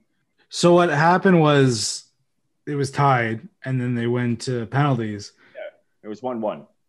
And they went all through all 11 players. So the goalies were doing penalties at this point. And the only save that happened was against the Man U goalie. I believe it's pronounced keeper. I'm sorry, I'm not from keeper. England. You're so right. Don't speak their lingo there, but yeah, De Gea ended up being a save and everything like that. But there was times like some of the shots were like I watched all 22 penalty shots, and some of the shots were really, really good, and some of them the goalie's got a hand on them a little bit, but not enough to like block it, but it still went into the back of the net. And it's been a while since I've even heard of this, let alone this is the first I've actually watched all 22 penalties kicks. So I enjoyed it. Like, I know it's just Europa, which is like not Champions League, but it's like the second place version of that or whatever it is. Tier 2. Yeah, tier 2 kind of thing. Like, well, Man U is supposed to be a tier 1, but they they suck. So yeah. And then they should have won tier 2. Yeah, exactly.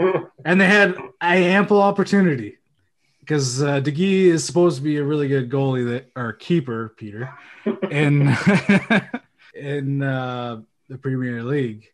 So he should be doing pretty good there, but that was not the case.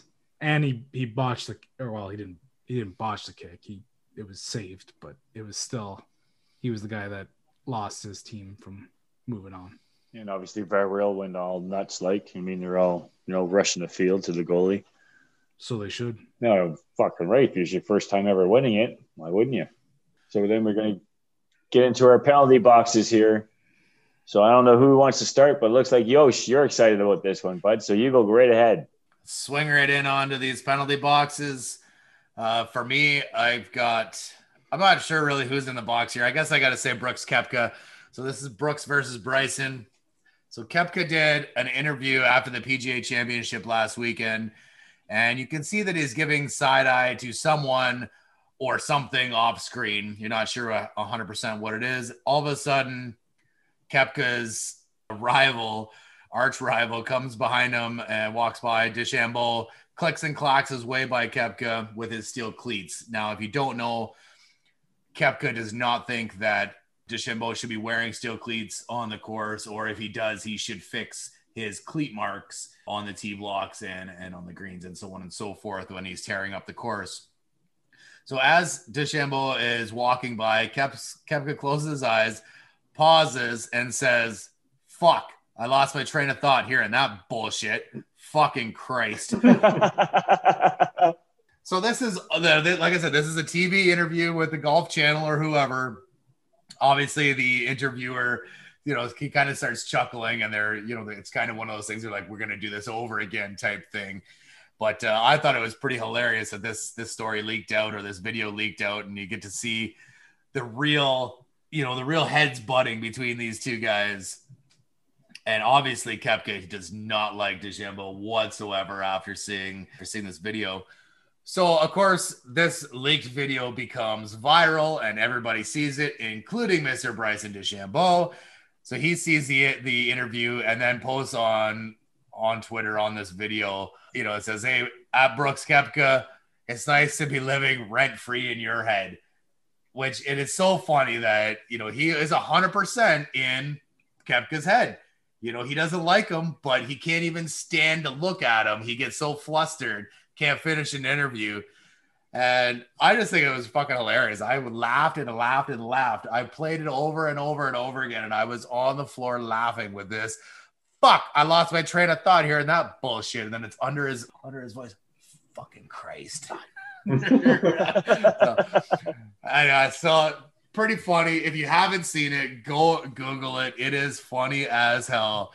Look it up, and you'll see the absolute disdain that Koepka has for Bryson DeChambeau. And I'm pretty sure it's just based on those steel cleats, which is a crazy reason to be just hating on It's somebody. more than that. It's because he takes all these angles and everything like that for his approach shots and everything like that. So he just doesn't like hearing the science. Like the cleats have something to do with it. Like he's ripping up like you said, the golf course and the green and everything like that. But it also has something to do because he takes a scientific look at how he plays each hole and everything like that. And I thought I heard that he's like, "I'm so sick of hearing that shit," kind of thing like that, of him just blabbering on, because that's what he was doing in the background of that video, was blabbing to whoever who was walking by with him. He was talking about how he does his approaches and everything like that, all these equations and everything like that. Yeah. Or the shortest distance between 2 points is a straight line, right? So if Bryson we've seen it, he's gone over fucking forests that no normal guy would go over. Now he has the power to do it, so he can get over that. And I mean, I can't blame the guy. Like, I don't care if he takes a weird fucking angle at it, a weird route. If he's getting to that fucking green quicker, go for it. Power to you, bud. I don't care. Power to you. Yeah, exactly. And so Koepka also made some comments about his pace of play, though, which is one of the things that I think sort of started this whole feud, I guess we're going to call it that. Like, because he's a fucking mad scientist and he does it on every shot, Koepka's saying, like, he's taking like a minute and a half, 2 minutes to take a shot. And it's not that hard. You either have one club that may be a bit long or another club that might be a bit short. Pick one of them and go. Fair enough. So there's lots of history to this little beef that's going on. It's fun to watch, though. Yeah. It'd be awesome to have these guys actually face off or actually be paired. That would be the best, to be able to watch that round. If it was just on them, if these two were paired, I think it would be actually pretty good. That would be a hell of a round to watch for sure if they got paired up. 100%. Yeah. Anyway, so Koepka's, I guess, in my box this week for cursing on air, even though it didn't make it to air, it was just leaked. for letting Bryson get in his head and living rent free in there. Anyway, Jesse, who's in your box this week? So I got Brandon Jacobs. He is trying to make a comeback like Tebow. He's switching positions as well. Now, Brandon Jacobs was a running back mainly for the Giants. He played a year with the 49ers. The guy is 6'4", 260 pounds. So he played in 9 NFL seasons. So he's been around for a while. The problem is the guy is 38 and he's trying to make a switch in the NFL to the other side of the ball, not even staying on the offensive side. He's moving to the defensive side. He wants to play defensive end. And there's a quote out there saying, there's no way Tim Tebow is a better athlete than I am. And so I checked out a picture of him, and he's still pretty ripped and everything like that. But, I mean, when you play the running back position, you're pretty much useless after the age of 30, unless your name is Frank Gore. Like, it's kind of ridiculous to think that he can just switch. Like, this looks like a midlife crisis. Like that's what I'm seeing here, kind of thing like that. It doesn't make any sense to me. And this is the reason why he's in my box, is because he's just too old to be switching positions. Like, Tebow's like 32, I believe, or something like that. Like, he still has an opportunity later on in his life. Like, I'm pretty sure I'm on the record saying I don't think this is going to work, and I think this is all because of Urban Meyer and everything like that. But it's still hilarious to see Brandon Jacobs think that he can play in the NFL at the age of 38, trying to switch to a position on the defensive side of the ball. Yeah, I think it's pretty fucking crazy too. Like, not just his age, the guy's a fucking monster. Like, I'm all right with the 6'4" part, but a 240-pound 260 DB, or sorry, 260-pound DB, that's a lot. DN, not DB. Oh, sorry, I misread that. I thought it was going to be DB, and that would be fucking crazy if he was a DB. No, he wouldn't be near as fast enough to be there. There's not any DB at 38-year-old, like, unless you're Charles Woodson, you're scratching your head, kind of thing like that. Yeah, sorry, boys, that's my fault. I wasn't gonna challenge you on that. You just popped out and popped back in, so whatever. I'm not gonna give him for that. But like, it just makes me laugh that he thinks that he can do this at this age. I think it could be like more or less on the same lines of, because we've been talking about it for a week or two about Kaepernick not getting a job. And maybe the racial implications are coming in here. But if he thinks he can play defensive end in the NFL, I would say give him a shot. But I think he's going to get injured right away. Yeah, there's no way. He won't be any good. Like, I doubt he would have been good when he was fucking 24. Right. It's not the position he plays. That's right. If I had to choose between running back or defensive end, I would be a defensive end, personally. And because more money and because you'll last longer in the sport. But you have to have a talent to play the defensive end. You have to get to the quarterback. We don't know that he has any talent in getting to. It's not going to work. It's fucking no chance. That's why he's in my box. Kev, who's in yours? I have to go with the Pirates, Will Craig. On Thursday, the Cubs versus the Pirates. During the third inning, we have Javier Baez is at the plate with a runner on second with 2 outs. Baez with a routine grounder to the third baseman, where Eric Gonzalez throws a ball that's, I would say, just a little offline, which pulls Craig off the base. And now, buddy, here we go. The fun starts to begin. Baez decides to sit there and go, it's going to turn and start running back to home base. And this guy goes into a rundown where all he had to do is turn and touch the fucking bag. But no, he's going to sit there and continually do this rundown. If he would have ran quicker, he might have got him. Guy on third base decides to go, well, what the fuck? I'm just going to go home. So does not Will Craig kind of toss the ball lightly over to the catcher, which follows the ball. Guy gets home. First base is open. Catcher throws it to the second baseman that's just trying to cover first base, which fumbles the ball, goes into the outfield, which then he takes over second base. So it's baseball 101. You catch the ball and you touch the base if you're a first baseman. Well, Will Craig, bud, you deserve to be in my penalty box for this, because I've never, ever in my life playing baseball, watching baseball, I've ever seen a rundown from first base to home base. It turned into a double.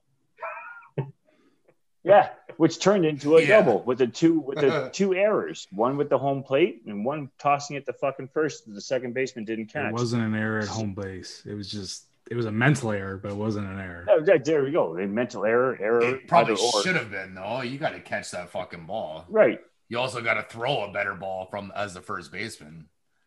It's just mind-boggling, man. I mean, fuck, dude. All you had to do is, he granted pulled you off the base a little bit with having 2 outs. Turn around and touch the fucking first base, and everything would have been fine. There would have been no runs, no errors. But yeah, Will Craig, bud, you need to sit there and go back to baseball 101. Yeah. So I watched the video of this, and I said to myself as I was watching it, "Wow, that was really fucking stupid."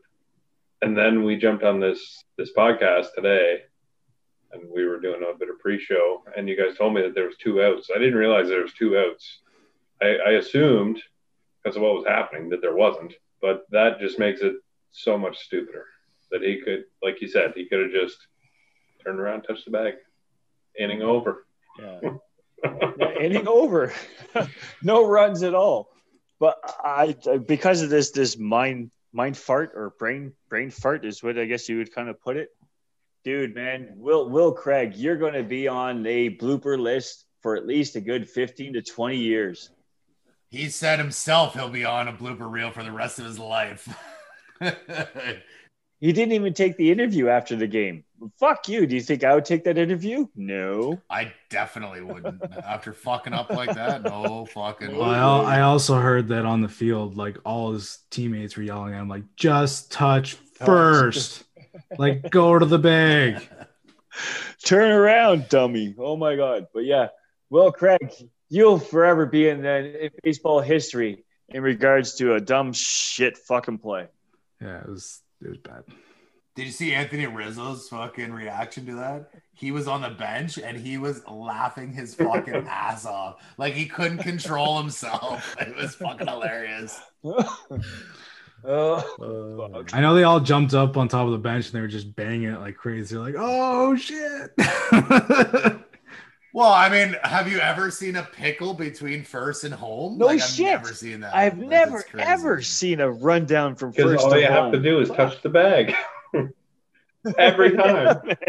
If it's like 0 or 1 out, there's a difference. But like the throw pulled him off the bag, and muscle memory and with their coach is you just tag the guy.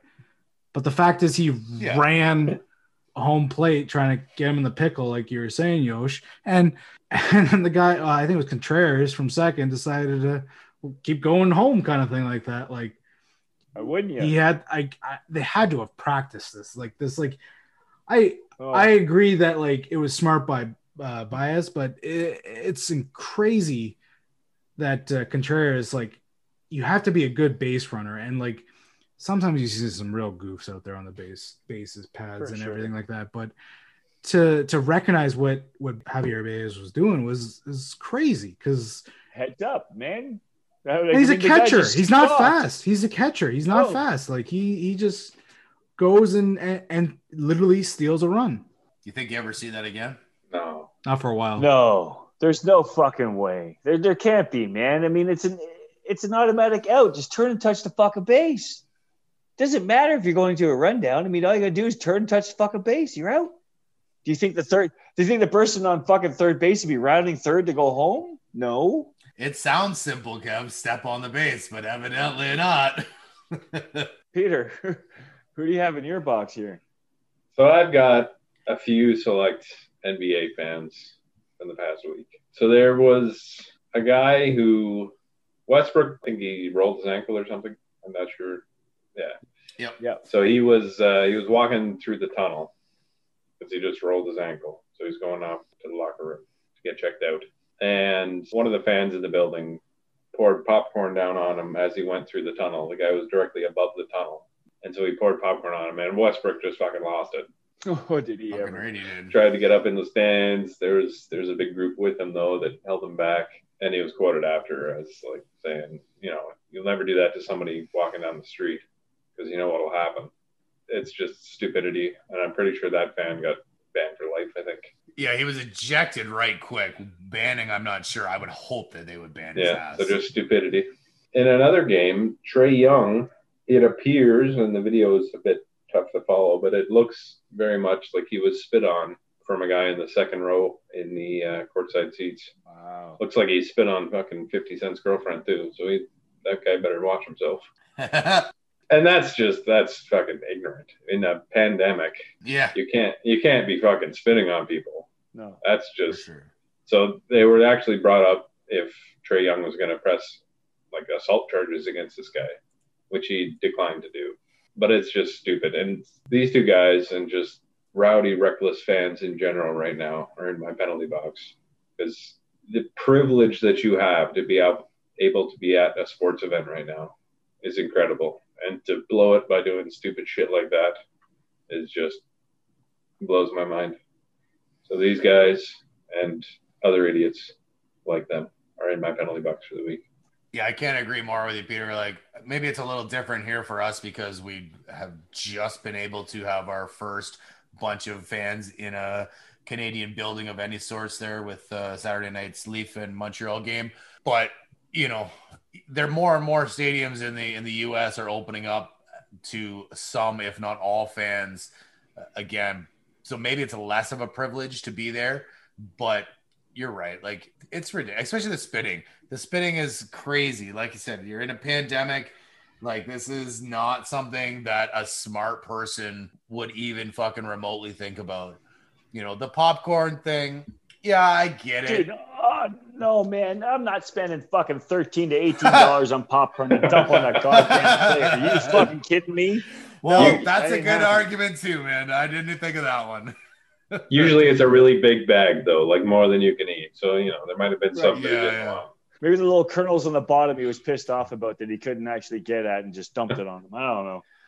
Yeah. Well, this might happen in player safety later on now. Well, and so it should. Just because of COVID and everything like that. Yeah.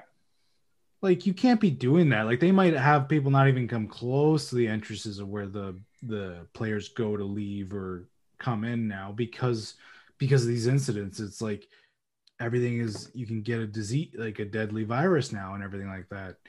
Even if you are fully vaccinated, you could still get that, right? And puts you out it hurts your team. It hurts the player because there could be issues later on from COVID.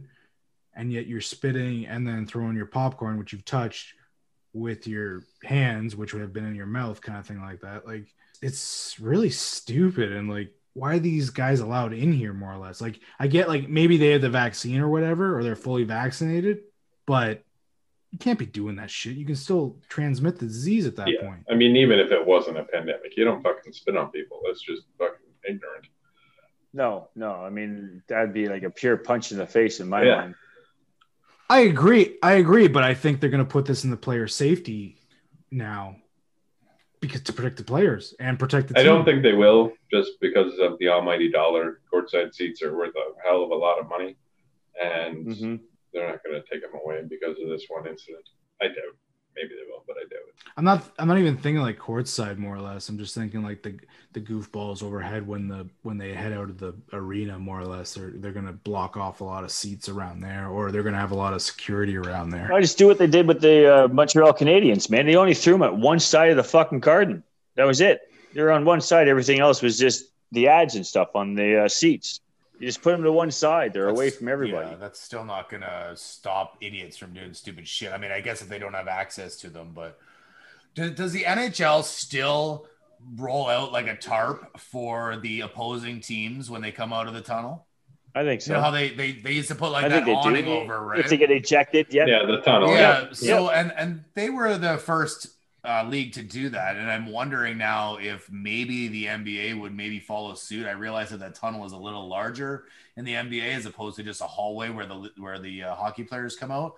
But I'm wondering if maybe that's something that they could look at doing. That's not super cost, like it's not a huge cost to put a little awning tent type thing over that area. And that would at least you just have two people standing there, right? And it would at least protect it from the popcorn incident. It's not going to prevent the spitting incident being on courtside, but But the popcorn incident, at least that's done and over with. You wouldn't have to deal with that. Buddy can throw his popcorn all he wants. He's gonna hit the fucking tarp and be done with it, right? Yeah, I mean there was like a canopy thing there. It just had a hole, and Buddy fucking timed it perfectly for right when Westbrook was under the hole. So they might fix that. But yeah, I don't know. They'll probably do something to avoid that. And some of these fans too with this Trae Young. I mean, granted, yeah, you're balding, but you don't need to fucking yell it out there. Fans are just pure fucking evil to these some of these players, man. You're not evil Pure to evil. fucking players. I'm fucking evil when I'm at a game, man. Yeah, I don't mind chirping as long as it doesn't get Yeah. cross the line, get fucking racial or fucking stupid. Is that not crossing the line? No. Trae, Just you're go with balding? ball. We all go Come ball. on, man. No? Fuck, I remember telling Right. fucking Gerard Dyson that a fucking Dyson vacuum picks up more balls than he does.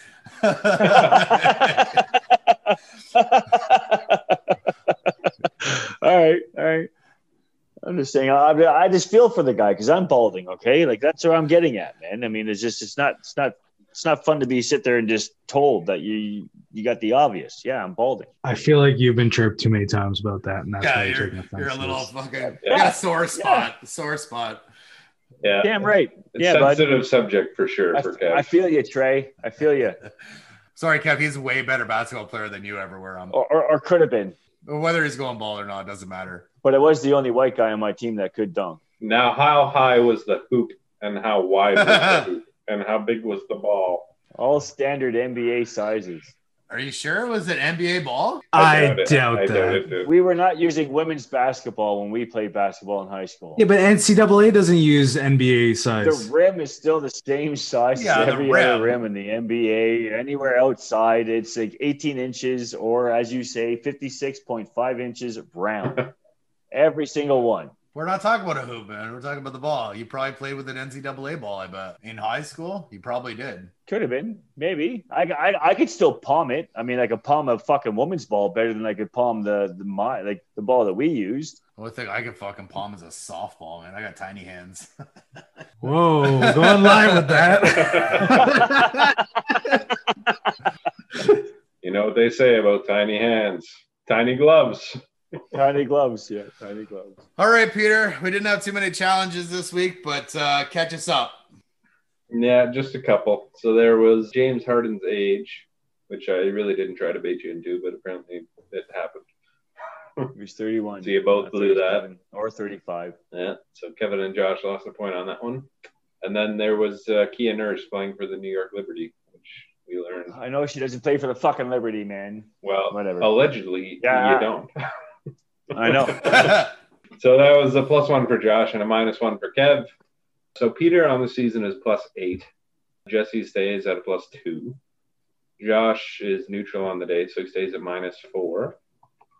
And Kev, you dropped down 2, so you're at -8. You're- Woo! -9, bud. Nice 9. What? Could have been a Oh challenge my God, there. that's 31. Yeah. Yeah. Yay. Kev, you That's okay. gotta straighten up. I don't know what else to tell you. That's okay, man. I have no problem fucking buying dinner and booze, whatever. You need the line to be on the show. It's That's about what the you need, pride. man. You need some help. Fuck the line. I'm good without that guy.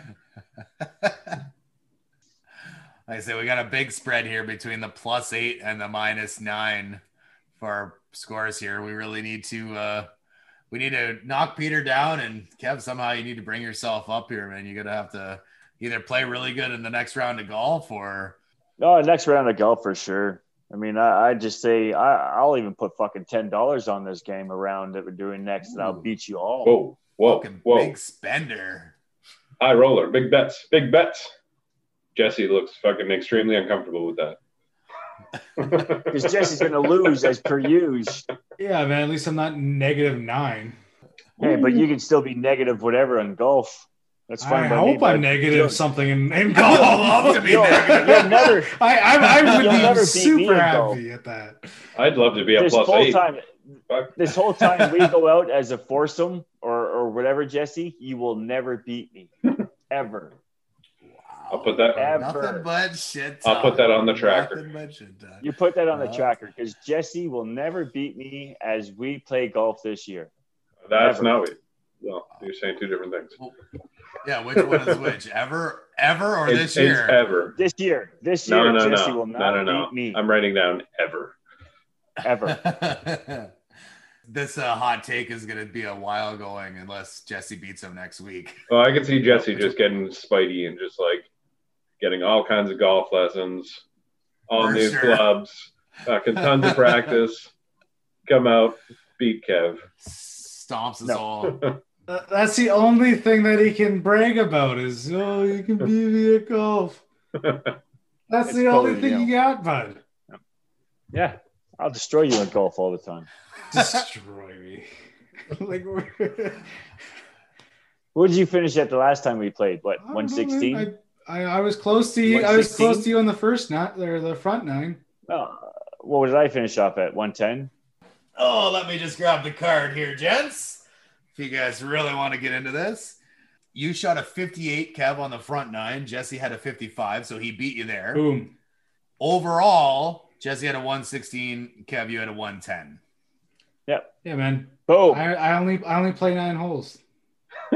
It's only you guys I play 18 with. So you get tired. That's what you're I saying. get tired and way too drunk. Yeah, wasted. Yeah, for sure.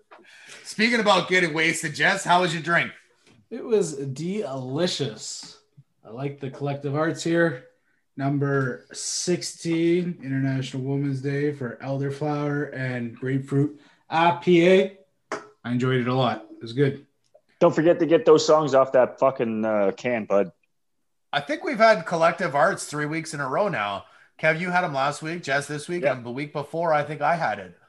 So Collective Arts becoming a nice favorite. soon. What's the numbers do you guys remember the numbers you had? Because I only remember mine. 15. I just happen to have the can sitting right here. I don't clean up much. Mine was the surreal. I think it had the skull one on it. That Yeah, the Kez artist was was the audio visual was what he had. Yeah. So All right. I had one too earlier on. Might have been a number 8. Oh. I don't know. fan favorite here on PMP. They are Yeah. delicious for sure. They are. And they don't even sponsor us yet. Damn it. Yet. Peter, how was your drink? It was good. The Thornbury Beer Company Clark is in session IPA with a pig on the can. Oink, oink. It was really good.